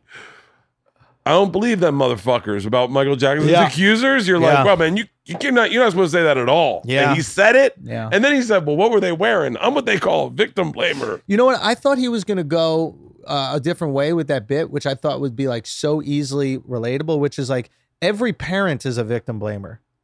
Like your kid comes home bleeding. You're like, what did you do? Right? Like, never once have my daughters ever been innocent. They've never come home like, right? So I got suspended because my teacher's a lunatic. What'd you do? That's not what fucking happened. So it's like, I thought he was going to go with victim blaming in that regard, because as a parent, the first option is victim blaming your kids. And then as a parent, how could you not relate to that statement? Oh, Isla, we got a call one time. Isla's my youngest, right? The one that's dyslexic, really dyslexic. Right. How does she spell her name? Not right. So you gave her the trickiest fucking name. This fucking idiot wrote on her PE jersey, Isla K, but put all the letters too close and was marked tardy, absent for the entire semester because the teacher thought her name was Ilac. We got a phone. That's a really interesting statement. We got a phone call one day. We were looking at houses, me and Leanne, and we got a call from the school, and they're like, "There's been an incident at the school." Yeah. And we're like, "Okay." And they're like, "What's going on?" And they're like, "Someone has threatened to murder Isla." And immediately we're like, you got the right kid. Okay. And then they're like, no, it's actually more serious than that. He said he's going to go and get a gun and bring it to school tomorrow. And we're like, all right. And they're like, we just want to give you a heads up. And immediately we're like, what did you do to the kid? And Isla's like, what do you mean? What did I do? How come I'm to blame? And you're like, because no one just threatens to murder. Literally, the kid's getting kicked out of school. He's no longer in school. He's no longer in that school. What did you do to start this? Because I don't believe it's just that kid. Yeah. She was like, Dad, sometimes it's just that kid. I go, nah, sometimes it's not. Like, what did you do? And she goes, okay, well, if you had to put blame on anyone, it would really be on my friend. But like, it's interesting. We victim blame. This idea that you shouldn't victim blame is absurd, because we literally victim blame with every if you come home and there's something spilled on the carpet, you are blaming. Well, I guess the carpet would be the victim in that circumstance, but it doesn't matter. Whatever the fuck it is, you victim blame. And like, did you just lay there? Yeah. You just get walked all over all day. You fucking pussy. You get walked on all fucking day. You never stand up for yourself, and now you got ketchup on you. Well, you deserve it. Fucking, did you even move? That's a. So wait. So let's. I want to pivot. Yeah. I want to talk straight logistics. I don't know if you can. Can I use the bathroom real quick? Is that cool? Yeah, of course. Where's it, inside? Piss out by the fucking palm by the tree. rats? Yeah, no, right here. Dude, right by the rat climbs up my fucking dick, bro. By the way, they've seen my dick all the time. They're fine. Just right by. Take a left right here. You'll see where I pee. Mid-roll reads. Mid-roll reads. What are they? These are mid-roll reads. Did you know that 66% of men lose their hair by the age of 35? I am 46 and I still have hair. Do you know who doesn't? Tom Segura. I think he's 52. I'm not really sure how old he is. No, I started losing it when he was 32. I don't know how old he is, but he's definitely bald. If you're noticing right now that hairline's slowly moving back, or if you're getting like a little bald spot in the back, like I felt at 22, the best way to prevent hair loss is to do something right now. Do something right now. Get in front of that drain and stop it in its tracks. That is exactly what I did, and that is why I still have hair. Some guys turn to weird solutions, and you don't have to when you can turn to medicine and science. And that is where 4hims.com comes in. 4hims.com is one-stop shopping for hair loss, skincare, sexual wellness, all for men. No snake oil pills, no over-the-counter gas station remedies, prescription solutions backed by science. You don't have to go into a doctor and have an in-office awkward doctor visit or wait in some long pharmacy line. 4Hims connects you with real doctors online, which saves you hours. Completely confidential, completely discreet. They're going to ask you a few questions, answer a few questions. Doctor will review it, and if they determine it's right for you, they prescribe the treatment that is shipped directly to your door. Get the hair loss treatment everyone is talking about. The one featured in GQ, Men's Health, Esquire, Playboy, just to name a few. Right now, my listeners can get started with the Hims Complete Hair Kit for just $5 today, right now while supplies last. And obviously, subject to a doctor's approval. See the website for full details and safety information. Guys, this would cost you hundreds if you went to a doctor or pharmacy or somewhere else. Go to 4hims.com/Bertcast. That's FORHIMS.com/Bertcast. 4hims.com/Bertcast. Hey, did you know Comedy Central has a new podcast called Your Two Dads with Sean and Julian? Hosts Julian McCullough and Sean O'Connor are comedians and longtime best friends who also happen to be dads. By the way, I love the idea of this podcast. I really do. I wish they had podcasts when I became a dad, because I really think I would have loved doing that podcast. In their podcast, they share crazy stories about parenting with other comedians, writers, and actors who also happen to be dads, and even a few moms. On top of that, they also force their guests to eat and review baby food, role play bad parenting scenarios from the news, and figure out who among them is the real dad and who's the bad dad. This is a damn funny show, and these guys are, trust me, these guys are hilarious comedians, first and foremost, dad second. These guys are not experts, but they are funny, and their kids are still alive. So in my book, that counts for something. And if you're not a dad, you're still going to love it. But if you are a dad, you know a dad, or you're looking for your dad, you'll love it even more. Subscribe to Your Two Dads with Sean and Julian for Comedy Central's idea of a parenting podcast. How long have we been doing so far? Like an hour and 8. An hour and 8? Yes. Oh, nice. 1 hour, 8 minutes. We'll just keep this rolling. Dude, there seriously were so many rats. I went out there and they all started running out. There's like 6 of them. Hey, how funny would it be if Andrew was taking a shit right now? If he was just shitting out by the fucking tree? There is a chance that rats can bother him though right now. They're pretty close. There's so many fucking rats. I've never seen that many before. Whitney was like, there are rats right there. God damn it. We need a new fucking house. It's time. I do not have no interest in doing a spot tonight. You safe?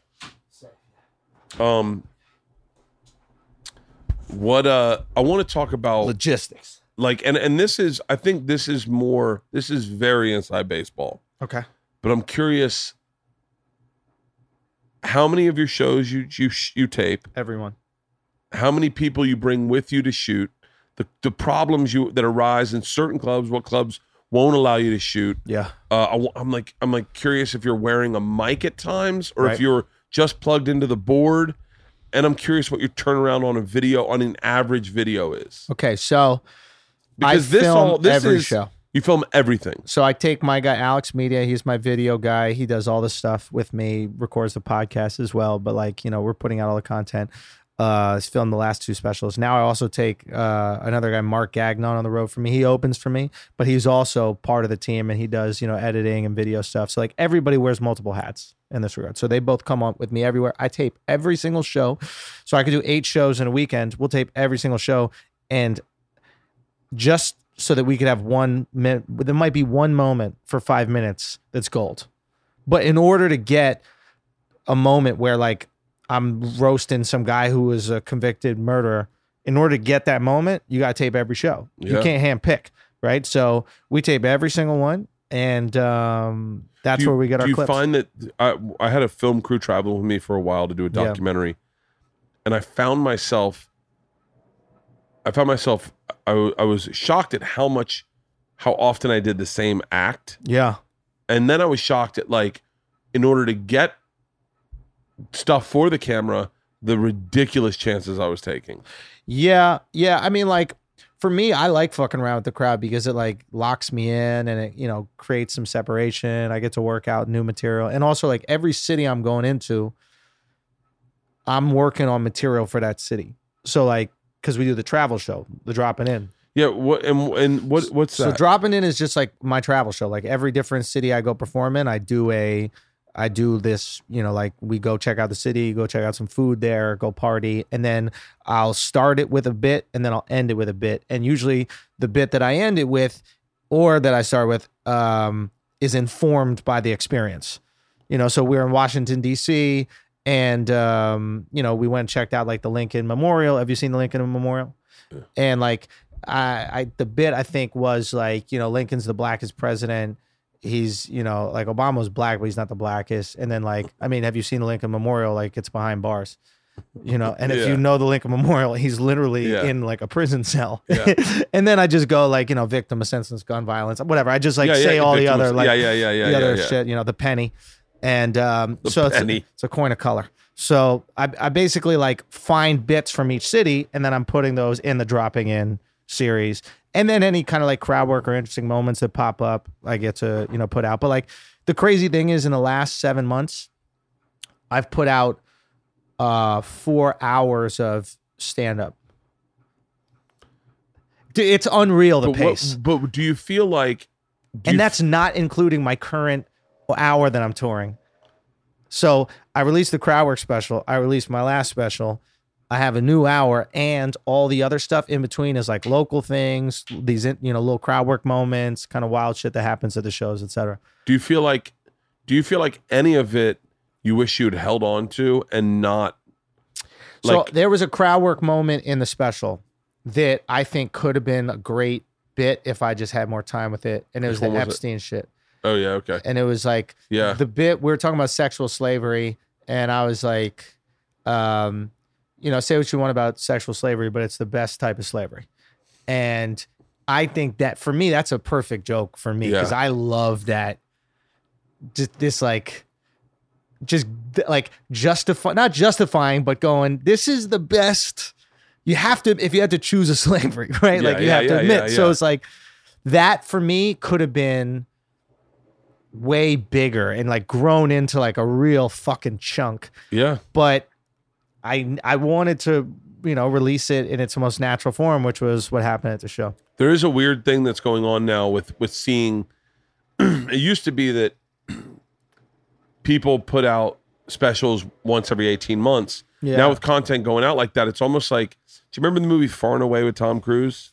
No. I don't know. It's hard to explain, but there was after Louisiana Purchase, there was a moment where they basically sectioned off properties and said, all right, everyone get on horseback, take off and claim your property. Right. And there is a weird sense of like the people that staked it, like almost like I'm the guy that does this. Like, it's like, I lost a bit in the Chappelle special. which one? My Michael Jackson bit. I mean, we covered the same shit. Yeah. So I got to kill that joke because it's Chappelle. I watch Chappelle's special going, please do, and that's almost why I moved away from anything topical. Oh, I completely get what you're saying. Because I was like, I got to a place where I was like covering topics that I felt everyone was covering. Yep. And so I was like, I need to make it about me. So like I have a gun bit, but in order to get a gun bit, and this does become problematic, I need to go buy a gun. Yeah. So like, and that's my gun bit, Yeah. is my experience buying the gun. And it is so awesome if you can do that. But you can also do that because you built up a loyal following that cares about you enough. Or a trust that I get cheat laughs where I can go, where I can, it's almost like, it's cheat code into comedy is like, you can make some, like, there's a joke I have about my daughter saying a word and it gets the biggest laugh I have in the thing. And it is technically not funny. But that's the thing. Like, I think people misunderstand funny. I don't think you can make funny. I think funny exists. It's like she says it and people, it's like that's it exists, bro. Like I was trying to explain this to Mark, like my opener, like he's so funny. He's got like great, like, and he's got great joke writing and stuff like that. But like, I just kind of like locked in on something with him. Like I made it so whenever I say the word chicken, he laughs. Yeah. Like, and I don't know. I locked it in. I put the hooks in. And whenever I say it, he can't not laugh. And it drives him fucking crazy because he's like, I don't understand the science of this. Like, I don't understand why this is funny. And it's just my way of trying to explain to him, like, funny is there. And if you're a good comic, you open up a window to it and everybody gets to look at it. And then you just close the window. Nobody's making funny. And the people who like make funny, they're not funny. Like the word problem comics, it's not really that funny. There's some comics where I go, I remember when we first, especially when we started, remember Bobby, Kelly and I being in the back going like, it's clever. The math of it adds up. It just, I'm not laughing. Exactly. Like even look at like, you look at like a Mitch Hedberg who's like a super, you could argue math comic because he has the clever stuff, but you're actually laughing at Mitch and the jokes are a vessel to laugh at Mitch. Yeah. Right? Like, oh, dude, one of my favorite jokes ever is he's like, you ever hear a song and it brings back a memory? Oh, hands across America, or not hands. What was the fucking? We Are the World. Remember the time I finger fucked you by that? Like. But it's like the in between this joke stuff shit too that you're laughing at, right? Yeah. So it's like, I guess that's what I would say is the big difference maker. A lot of times is like you have to be the joke, and if you're just like a person who just like writes clever jokes, to the average person watching, right, on social media, you're no different than a meme page. And nobody cares about watching the meme page live. It's interesting. Right? Because you're just saying something clever, just like a meme says something clever. What they want to do is feel who you are, your experience, and they want to look at you and go, well, how do I feel? Don't say the most clever thing about a subject. Say what you fucking feel about it. Like, because they want to know, shit, well, I feel like that finally someone said it. Or that's a great perspective. Like, Bill Burr is not going, what is the most clever take about guns? Bill Burr is saying how the fuck he feels about guns. And if how he feels isn't funny, he doesn't tell the joke. And if how he feels is, he does. That is a really interesting perspective because there are people. They just they're like, I want to write a joke about Uber. Why? Why? Yeah. What good does that do? there was a lot of guys when I first started that I felt like they just went through the list of things that other comics talked about and wrote their take on it, like taxis, subways. And I remember not being able to do that because I would like go into a subway and then, you know, when you're young, you're with your notebook and you're like, and subways. So like these poles, they're like stripper poles, huh? Right? Stripper poles. And then you're like, huh? And then it wasn't until I had an experience on a subway that I go, oh, that's my subway joke. That's my subway because I feel fucking some way about this. I can't write a single bit about something I don't feel a way about, which is annoying when you got to lose a bit. Like the bit that I had to lose is annoying because I felt that way about it and I was really plugged into that. And like we just came to similar conclusions, but he's so big that you just can't do it. There's a lot of people that I think there's a lot of actually parallel thinking that happened for the first time ever with Chappelle. The greatest thing with the internet and like us all posting clips is you're going to see so much more parallel thinking. And then people are going to go, oh, not everything is theft. There are people who steal and we know who the fuck they are and we write them out. Yeah. But there's also just a lot of people who are going to take a certain take and multiple people put out. And then the reality is it's like whoever's biggest or whoever's first to market tends to win that. I had a joke that was almost identical to a Tony Hinchcliffe joke. Yeah. And one of our friends was like, yo, you might have seen Tony do this. I go, no. Yeah. I wrote this joke fucking 10 years ago. And he's never saw you do it. And he never saw me but do it. But you both came to the same conclusion. Yeah, it's like ultimately someone's going to go, you know, why aren't they making baby powder for black people? Like it's a fucking, at some point someone's going to go, so it's all white? Like it's That's great. And so, yeah, but it's like, and then I just lose it because I don't ever want Tony to think that I saw him. Right. And then I don't ever want to put it in the position of like, hey Tony, I got mine. I've been doing it 10 more years longer than you. Just respect. Dude. Like I just go, you know what? I got to move those jokes out of my act. If I see someone doing a bit that's similar to me, I go up to them and I say, hey, I just want to let you know I have this bit. Especially if I've put it out there already. Yeah. Because if I put it out there already and it's gotten like millions of views, I want to let a young comic know that so that he doesn't go on a show and these people who probably know me and have seen me are going to say, oh, he's just taking that Schulz thing. Yeah, because that's people's initial knee-jerk reaction is, oh, he's a thief. Exactly, right? So it's like, and I had this kid who was open for me and funny fucking kid, and he just had a take that was similar to an older bit that I had, and he was opening for me. And we're in this fucking theater in Chicago, and I was like, hey, I just want to let you know, because I did a pop-up show the night before, and I was like, hey, I just want to let you know, I have a bit that's similar to that. My audience might be aware of it. You do whatever you want to do. This is up to you. I don't think you've ever seen that bit. You know, I'm not accusing anything. I just want to give you the best possible situation where you could kill. Mm-hmm. And if you do that, there's probably going to be people in the audience going, hey, ain't that? Yeah. At that Schulz bit? That's my thing. Dude, get it out there. So how do you discern what material you're willing to put out on the internet versus what material you want to hold for whatever? I mean, I know there's been offers. I know that there's been offers for for more mainstream media specials. Yep. But like, how do you determine this is good for the internet versus? I mean, because in my book, I mean, I'm old school with this in the sense of putting out material. I don't want anything out there because everything's game for me. Like when I go into a special, I want 2 hours of material and I want to take 3 months to whittle that down to my hour. And then what I don't use, I use for the next special. Right. How do you determine?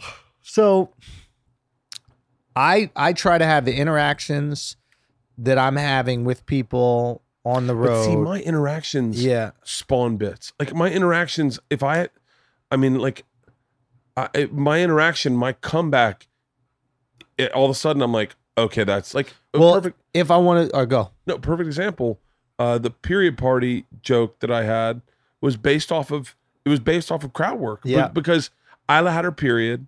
She threw a period party. I had my experience with it. Yeah. But I started it as crowd work of going like, telling the story about what had happened. Yeah. But as I worked the bit with the audience, and I videotaped it. Yeah. But as I worked the bit with the audience, I went, oh shit, this could be like It's a got legit legs. bit. Yeah. Yeah. And then I was like, all right, take that video, watch it a few times, rewrite it, rework it. I'll know by But the end I was of a tempted. weekend. I was tempted to put it out. And then even Yeah. still, I put it on Conan and it goes viral. And then I'm like, fuck. Well, that's a tricky thing for you. You got to be careful with that. But like for me, it's just okay. I have what I'm doing as the hour, and I'm building the arcs out, and I'm figuring out what these things are. And like before I put my special out, I got to see what Chappelle does and Burr does, because in my mind, those are the guys I'm competing with. Right? It's like we're having takes on these topics, and we need to have the best and most original takes. Right? Yeah. I'm not competing with you because I'm not talking about your family. Yeah. I'm not talking about your experiences, and I'm not in your lane. You're at the top of your lane. So you just competing with other people that are doing similar things as you, right? So it's like I gotta wait till Bill's comes out because I gotta make sure there's nothing that we have similar, and Yeah, he's gonna be fucking specials- amazing. His specials, I saw it. It's amazing. It's so good. Dude, I know he's fucking incredible. I saw him working some stuff out, but like, so I need to look at both of those, and I gotta go. Okay, I gotta be better than both of these motherfuckers. How long is it gonna take me to do that? You know, how long? Okay, this has got to go. This isn't funny enough. Bill's was funnier than this, or Chappelle's was funnier than that. That's been said. It's redundant. I don't think Rock's working, but if Rock was working, he's another person that I would like really consider in that He regard. does that kind of. I mean, that's his. He's talking about what's happening in the world, and he wants to have a statement about that, and like he wants to move culture in that regard, you know. But yeah, so for me, I have my hour that I tour, and it was most important that I built up the hour first. Once I built up the hour and I have something to tour, I can rip things out, add things, and then if I have an organic crowd work reaction with somebody, and then throughout the weekend it builds into a bit, I might not release that on Sunday. I might go, I gotta hold that. That's a good chunk. But That Epstein I shit, know. I should have held that Epstein shit. I know you got the same fucking little trigger finger I got, where you get a good bit, and you're like, this is gonna fucking light up social media. Yeah. Let me post this, sell some tickets for. I got a tour in Australia. I want to sell some tickets in Brisbane. I know this will work that way. Like it is so hard. Yeah.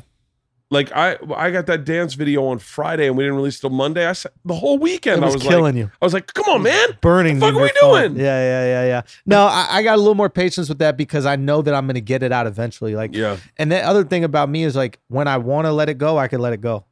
Like at any point in time, I could put it up. Yeah. So I'm not waiting for Netflix or like Comedy Central or something to go, okay, we will slate your special for this. It's like, no, I'll put it out if I want, and it's going to hit 1 million people. Or it's going to hit, I don't know, what is the crowd work special at? 500,000? I don't know when we're posting this, but like we're a week in, it's at 500,000. Like for me, that's unbelievable. Like if Comedy Central got 500,000 people watching any of their shows, they'd be through the fucking roof. Yeah. You know? What would sway your emotional turmoil with working with mainstream media right now? Would it be money or freedom? Nobody. I mean, for me, I always support.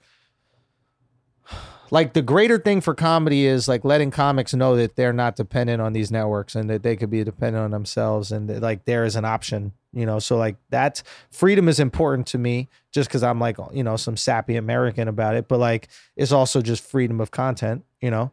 But if I post my shit for free on Twitter, Instagram, and YouTube, I'd be stupid to not post it for money on somewhere. Like that's just petty. There's no enemies in business for me. Like no. I don't care that these people didn't believe in me. Like I'm not one of these guys that goes like, oh, you didn't. That's the difference between a boss and a leader. Like a boss is someone who goes, you were a bad employee, or I didn't like this guy, so you'll never hire him again. But a leader lets people convert. Like I saw my talent when you couldn't. That's not my fault. Yeah. That's your fault. You couldn't see it. I have to forgive you for that because I know better than you do. Right? So if now you're a fan, it's like, okay, you get it. There's you know, no harm, no foul. I've gotten offers from these guys. I don't even think they I mean, no offense to the tastemakers in the comedy business, but I think funny is the last thing they have to fucking check on the list. I think for the most part, they're like, what's your footprint like? Like, what's your, what are your numbers? Like, how are you good with it? Like, yeah, I feel like I remember. What race are you? What gender are you? We have to make sure it's, There's you know, so many of those things that distributed. are so like part of it where you just go, I remember one of the things that I made me really kind of connect with you early on was I'd heard you say no one was paying attention to you. You weren't a comedy darling. Bro, I was never never to the point where I didn't. Why would you be? I remember going like, what did I do? No, let me tell you what you did. You're a well-adjusted human being that can have a conversation and probably got laid when you were younger. Yeah. Like the people in this business, right? Imagine what most of our comic friends are, right? Now imagine like the executives in this business, they all wanted to be comics, but they weren't good enough to be comics, right? Or they didn't have the balls to be comics for the most part. You know, I mean, there's some people in this business who like truly love the production aspect of it, but like I think so. the majority of these people would love to be comics, right? But they can't. So they relate to the angst, the nerdiness, the social isolation, the being bullied, etc. so much, right? And they never developed the funny to like combat that. Yeah. So when they see a guy like you, they're like, "Oh, you picked on me all through high school." Oh, 100%. Right? So why would I give this guy, in their mind, they're like, he already won in life.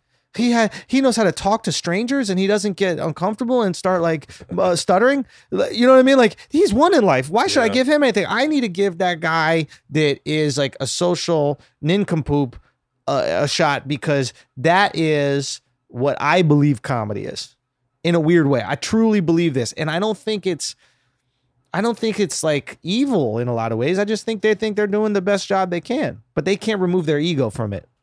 Like I love businessmen that like, I love a motherfucker that back in the day was like, you don't have it. And then comes to me now and is like, you got it all. Cause he don't care. He don't give a fuck. He just wants to make money. I can do business with you. Do you know what I mean? Yeah. Like if Israel can sell weapons to Egypt, I can do business with you. You know, it don't matter. They're like, what works out? How do we make this shit work? Like bury the hatchet. Like I got no beef with Netflix. I got no beef with any of these places. I just saw a trend in the business probably before most people.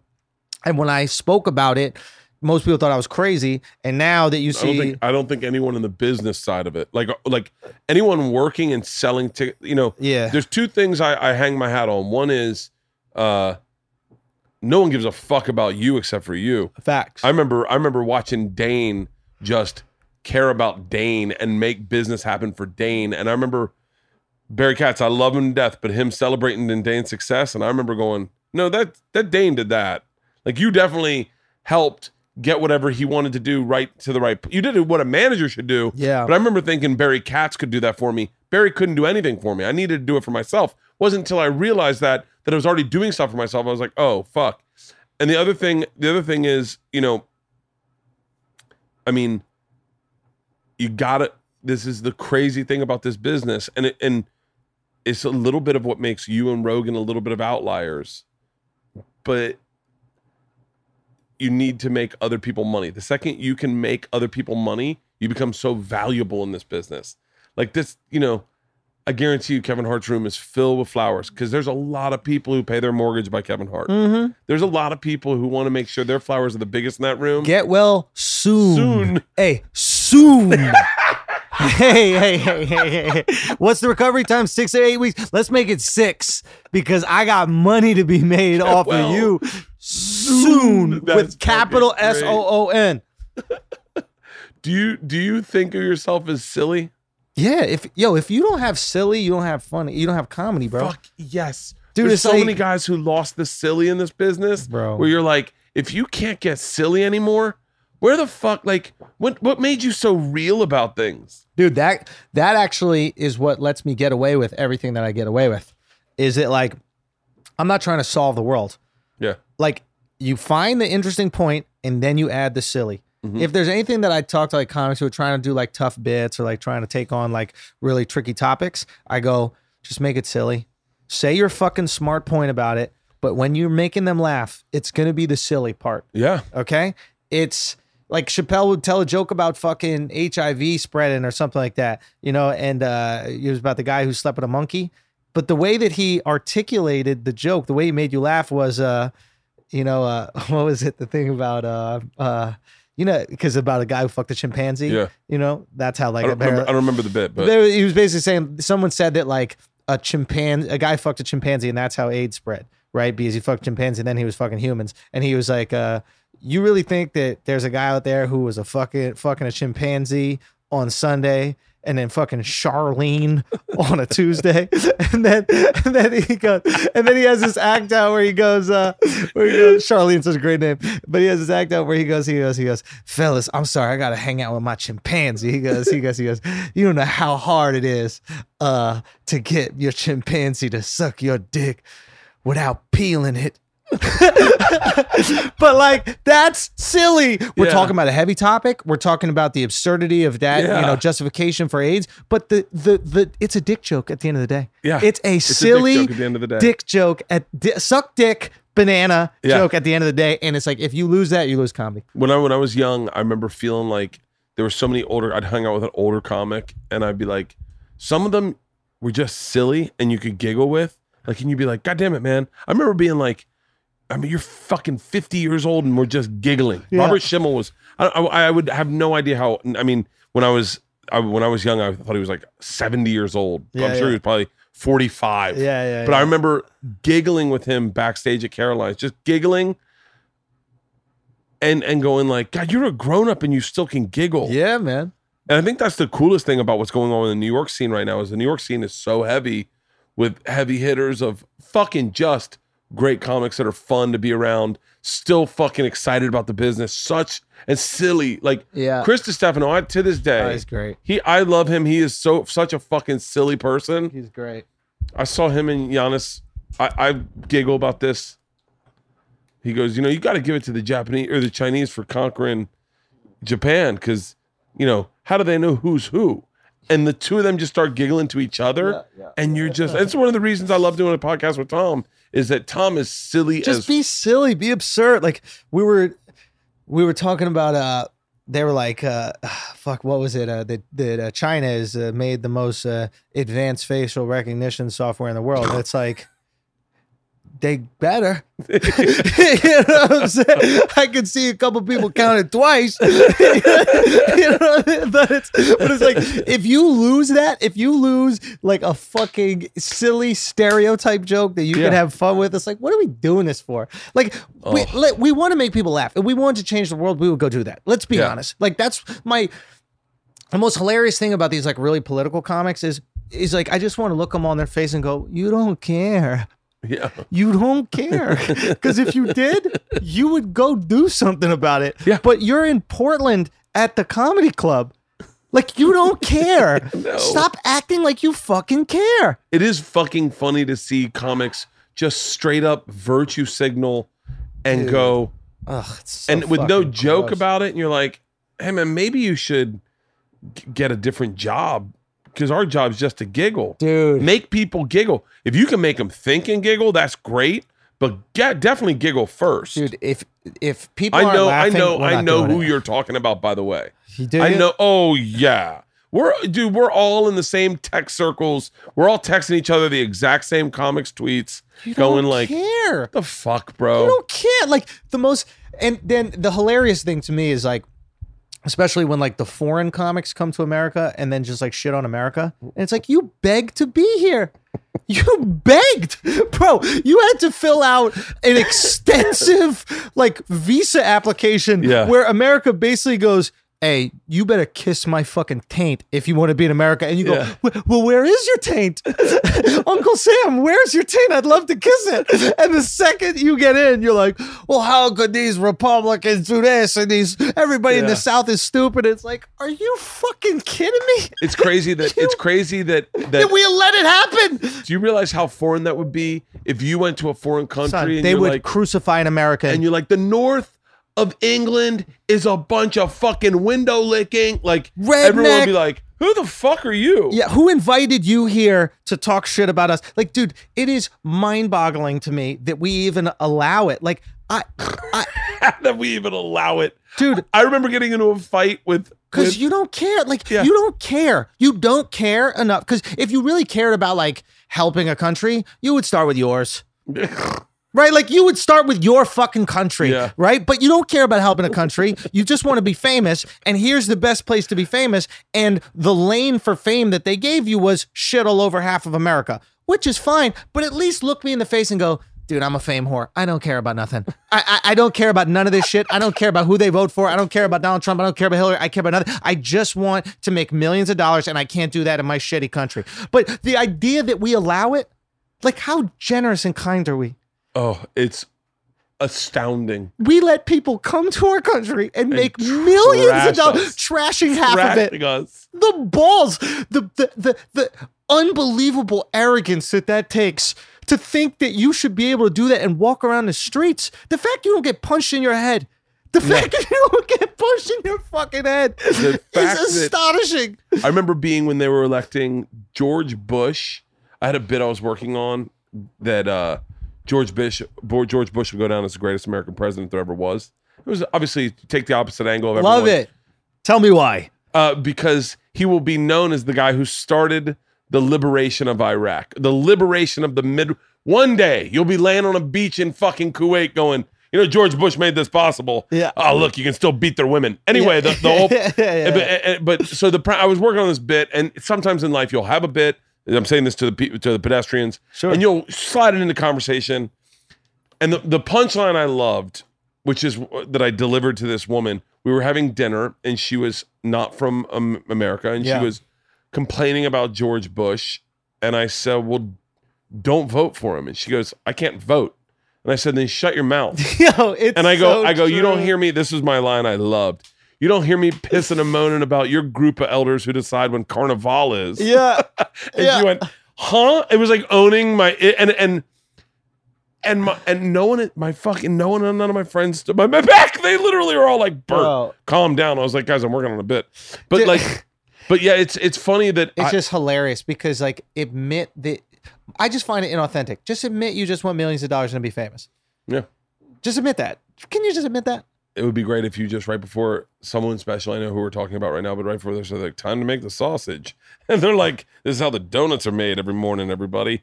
Well, what's up, you suck-ass Americans? It is kind of bizarre because I traveled abroad a lot myself, and I know you're going to Australia. I know you've just got Europe, back from all that kind of stuff. But like, you don't, I don't ever go in and trash your country. And I definitely won't go in and shit on America. I don't ever go in, and that was like a big thing. Like when Patrice and I were doing abroad, we did Edinburgh together. Yeah, you'd see the Americans be like, "So I'm from America." I know. Trust me, I live there. And you'd be like, "Hey man," I remember Patrice and I being like, "Hey man, then don't go home." Yeah, like how dare you? Because we were both, me, him, and Voss were in this room owning New York, like owning it. Should. Like that's where we're from. Yeah. Like how dare you? I remember. Oh, by the way, we can shit on America. Oh, in America. Yeah. Because we don't got a choice to go anywhere else.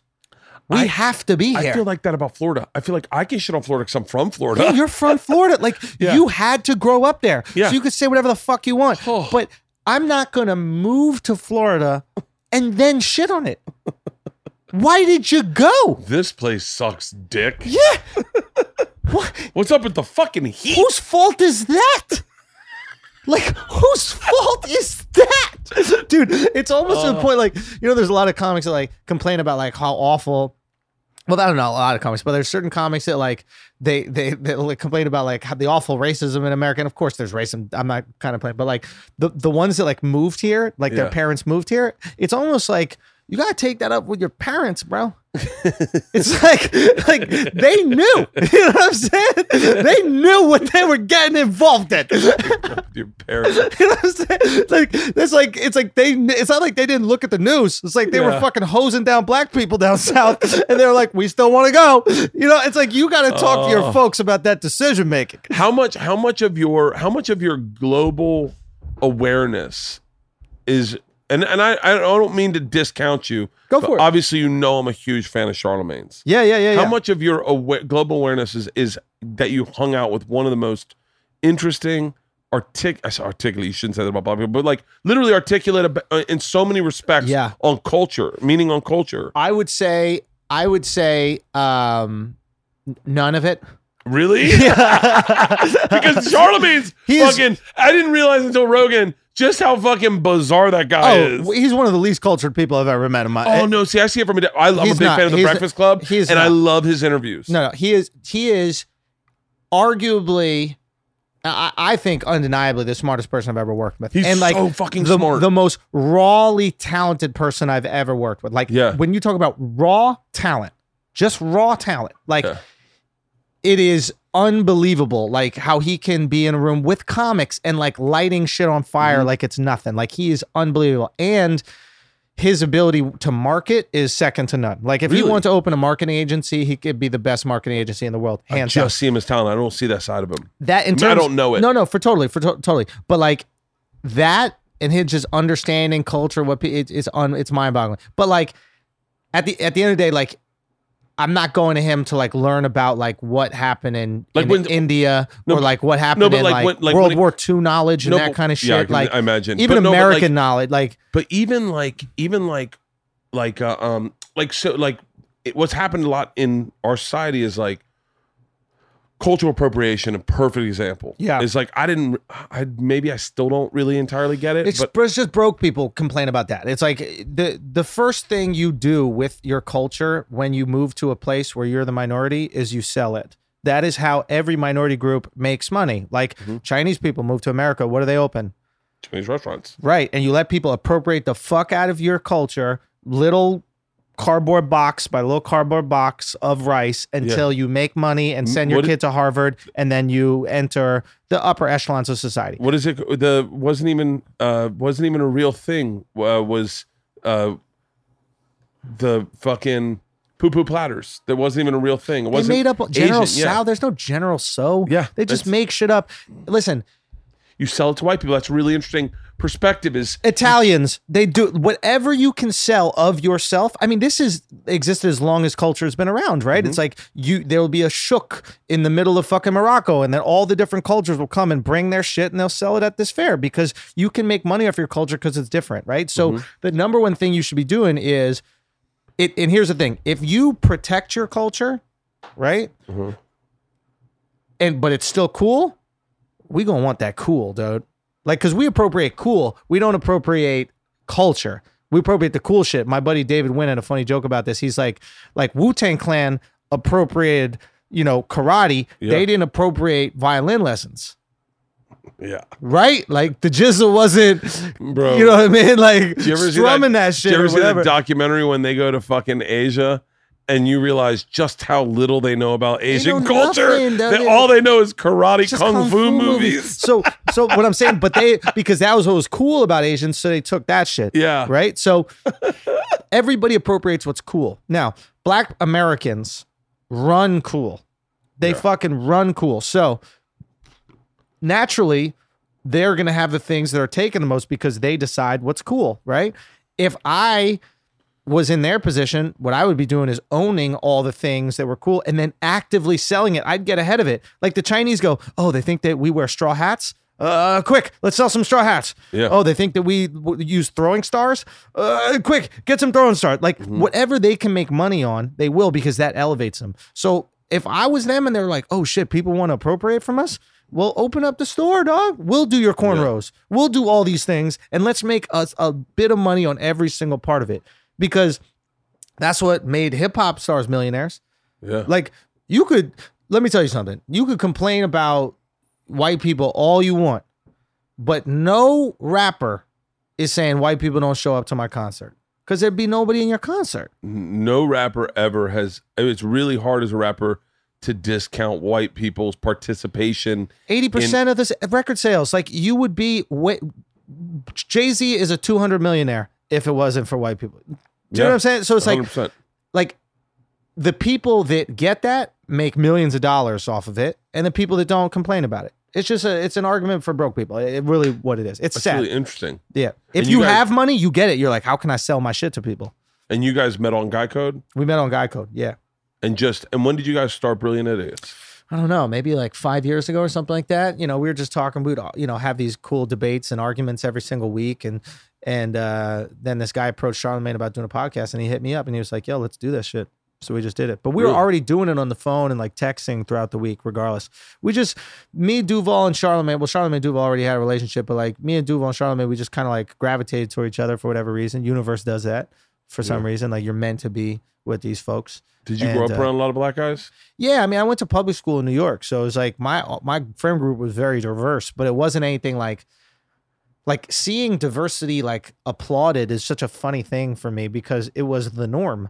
It was like, wait a minute, you don't have black friends, like, or you don't have a Dominican friend, like that was more odd to me. Yeah, so like, I don't know, it's just a weird. It's second nature. I think that's why for me, like having a diverse fan base, it's like I don't feel like I don't relate to these people because I found a way to relate to people outside of our identity very early in life. So my comedy is a reflection of that. It's really interesting, because I don't see it. It sounds super silly, but like I don't see a huge like I don't really notice when people are of Spanish descent, like Cuban, Puerto Rican. I never catch it. Yeah. And I'll say things like, or I never really noticed Jewish either. Yeah. But I think I grew up around that, so I don't really pick up on it. Yeah. But there was no diversity when it came to black people. Where are you from? South in Florida. Yeah. What part of Florida? It was Tampa. Oh yeah. As crazy as it sounds, I would argue there was segregation in the South well past into the fucking 90s. Oh yeah. I mean, there was in Tallahassee, there was FAMU and there was Florida State. I mean, it was like, no, you have a black college and a white college. And then if you were poor of whatever race you were, if you're poor white, you could get into FAMU. And if you were poor black, you could get into Florida State. But for the most part, it was black and white. And right. I didn't even know. I mean, I didn't even think about. I remember telling someone about FAMU when I moved to New York. I told Dimitri Martin, and he was like, "Wait, you had a black college?" And I was like, "Yeah, you didn't." He was like, "No, it was very diverse at Princeton or wherever he went, Yale." I was like, "Oh, I don't know." But that's the other thing. It's like it's diverse, but it ain't, because like there's different levels to diversity, right? There's like, how diverse is it really if like every one of your parents is either a dentist or a doctor or a lawyer? It's like, yeah, you had like somewhat different cultural experiences, but like you went to private school, like you're Asian, but you went to private school, like you're Nigerian, you went to the private school, you're white, you went to, yes, you guys had different experiences within the upper echelon of society, right? Yeah. So it's like, yes, one time like I was forced to wait outside the country club while they got my car for this white lady instead, right? It's different when you're going to public school. You're going to public school with kids that are like coming from destitute poverty, and like myself, which was like, upper middle class, like very, privileged, in terms of economics background. So like that's how you really get to know people. Funny, we had a alumni baseball game at Judge. I went to an all boys Catholic high school, and I remember they were announcing. They announced the team, and you'd line up on the first base line if you were the home team, and if you were the away team, you lined up on the third base line. And they announced the alumni we were playing against. We're all like men in their 30s, 40s, and I've never been more aware of my future. They were like, Gino Alfredi, he's a baker. And the next guy was a plumber. He's a cop. And I remember all of us looking like, I thought we were all going to college. We expected better things for ourselves. But all these were really just fucking ham and egger, like working class men. And we were like, I remember looking down the line going, so we're just going to be working class. Like we thought we were all privileged. And we're looking at like our future lined up facing us going like, no, you're going to be fat and you're going to be fucking working for a living, guys. Scary, right? It really is. It's a... I don't know. We should wrap this up, but what's the goal? I know for a fact you're not the kind of guy that doesn't have a plan. Like, what's the goal? Like, what's like to be the GOAT?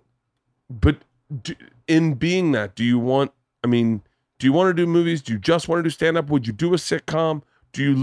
If someone wanted to buy your non-scripted series? Yeah, sure. I mean, look, like I have different agendas, that I think I could go about, but like for me, the goal is always be the GOAT, right? And stand up, right? That's always, I want to wear the belt. I think it's all our goals, but a lot of us keep it to ourselves. Yeah, like, I always want to be a great stand up.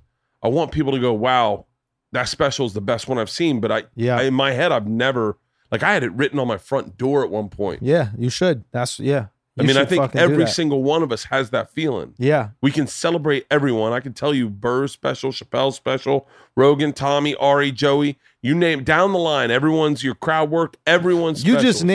just named the goats for me, like those guys. Like, and I also think being the goat is a generational thing, right? Like when I look up to Rogans, when I look up to the Chappelles, when I look up to Rocks and those guys, these are like the OGs.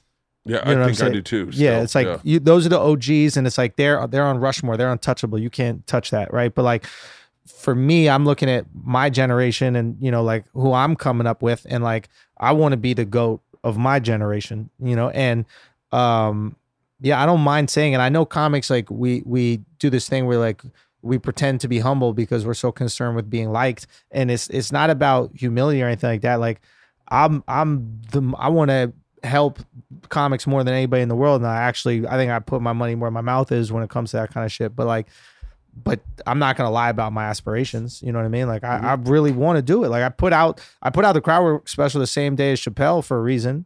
You know what I mean? It's like I want to be in the conversation. I know he's the GOAT, Yeah. but I want to start putting my name in that combo. I want you to watch both of those So and that go, was premeditated? yeah, for sure. I mean, That's my interesting. boy recommended it to it. We just did it on a whim that weekend. Yeah. But when we decided to edit for 30 hours straight to get it out that Monday, like that was, yeah, that's part of it, because you can't even be it unless you're in the conversation. You can't even be it unless you're in the combo. So it's like, I at least have to enter the combo where it's just like, hey, just watch them both. If you laugh, if you find yourself laughing as much, Yeah. there's going to be a little part of you that probably goes, oh shit, this was pretty funny.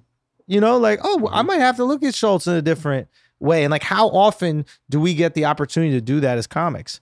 Like, how often do you get to like put yourself up against one of the best to ever do it in like the current GOAT, So it's like, It was a big day in comedy. yeah.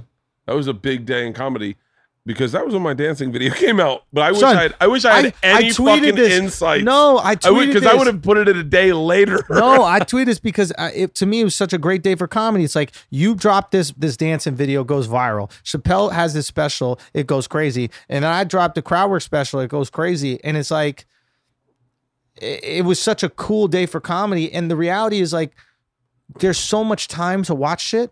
Nobody was tired of watching comedy that night. I watched my video probably 100 times. I Yeah. watched your fucking stand up the day it dropped. Yeah. And I watched Chappelle the day it dropped. That's it. And by the way, how come no one super woke is ever just going like, hey man, talk about all the different comedy that's out there that's given to you for free. Dude. I mean, no one's ever just applauding like, hey, at least people are taking chances. We're These people are taking going chances. out there and doing different things. We're doing it. We're making fucking moves, and like we're reshaping this industry, man. It's we got another maybe 5 years before the streaming wars are all settled. I think Is that what you think's going to happen? I think about 5 I know years. you've been pretty vocal about what's going on with Netflix. I think the Disney Fox merger. It's going to be Netflix, Disney, Fox, NBC Universal, Warner, TNT, HBO, and then maybe one other streaming thing. And all 5 of them will compete for, who's the baddest motherfucker on the block. And then shit will settle. And then someone will bundle all of them. And then we're right back at cable. So we have 5 more years before we're right back in cable. And now for the next 5 years, you asked what else I want to do. It's like, I want you, me, Rogan's already there, but like, Segura, all these guys to build up as much real estate as we possibly can in the digital space. So it's like, oh, what you guys are doing with All Things Comedy, great.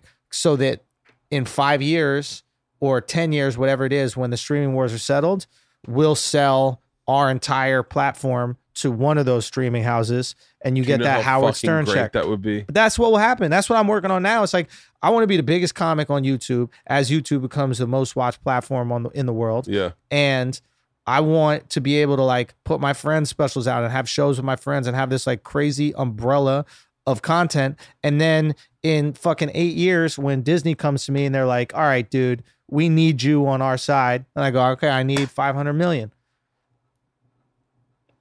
God, man.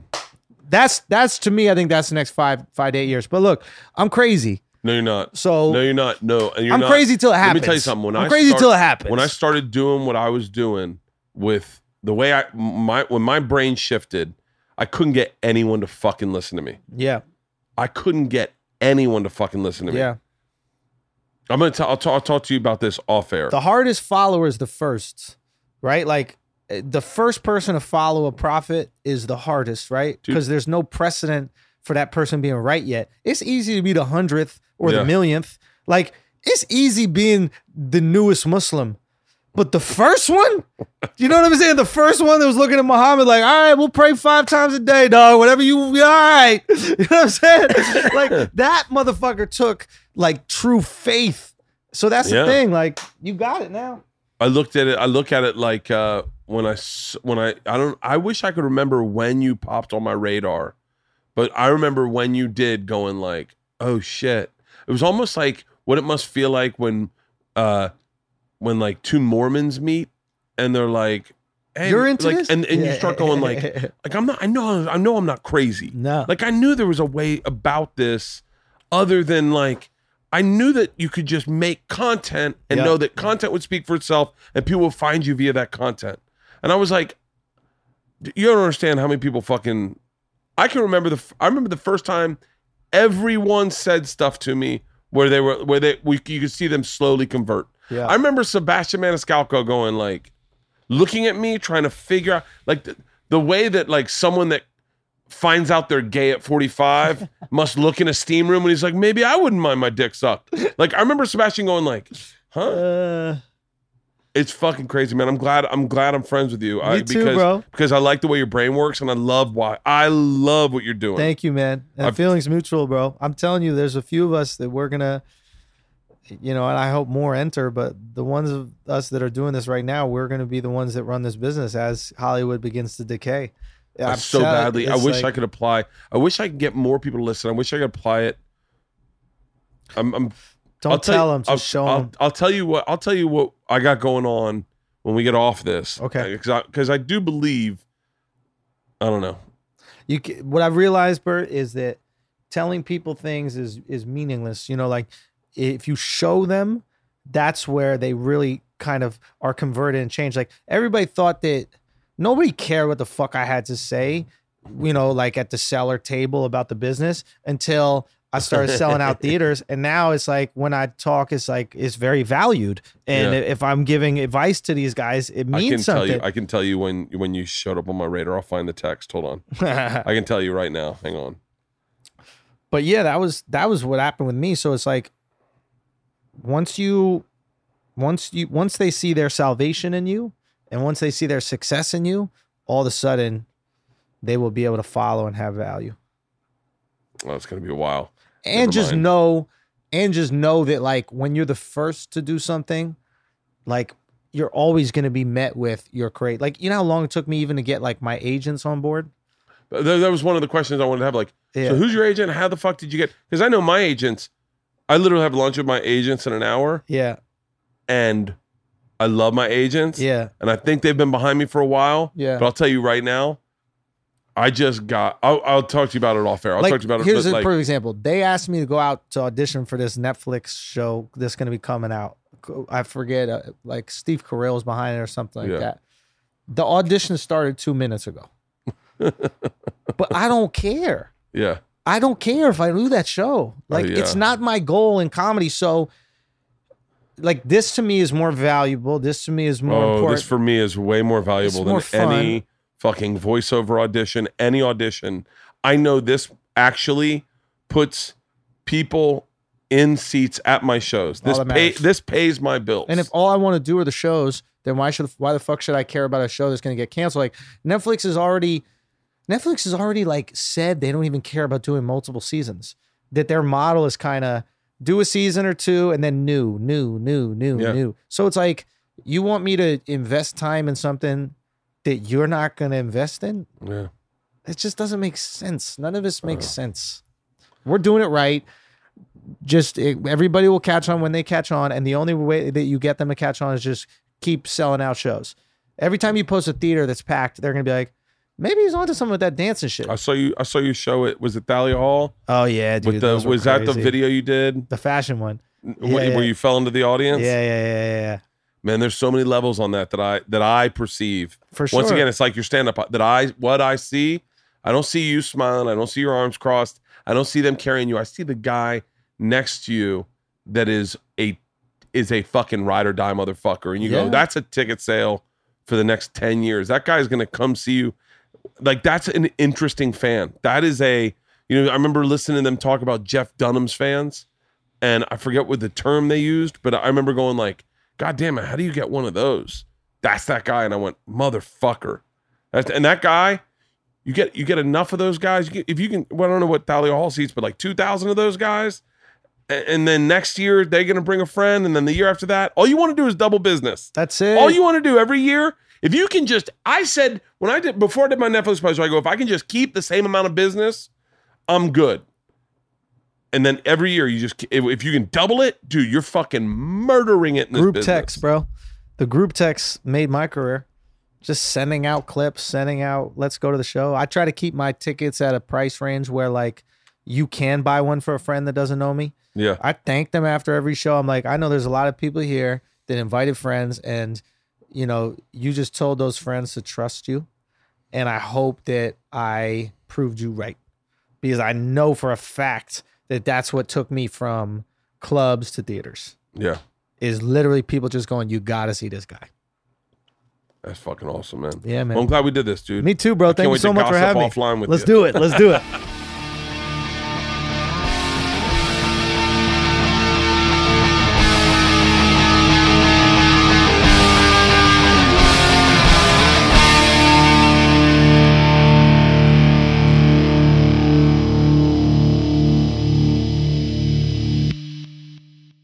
This episode was brought to you by The Machine.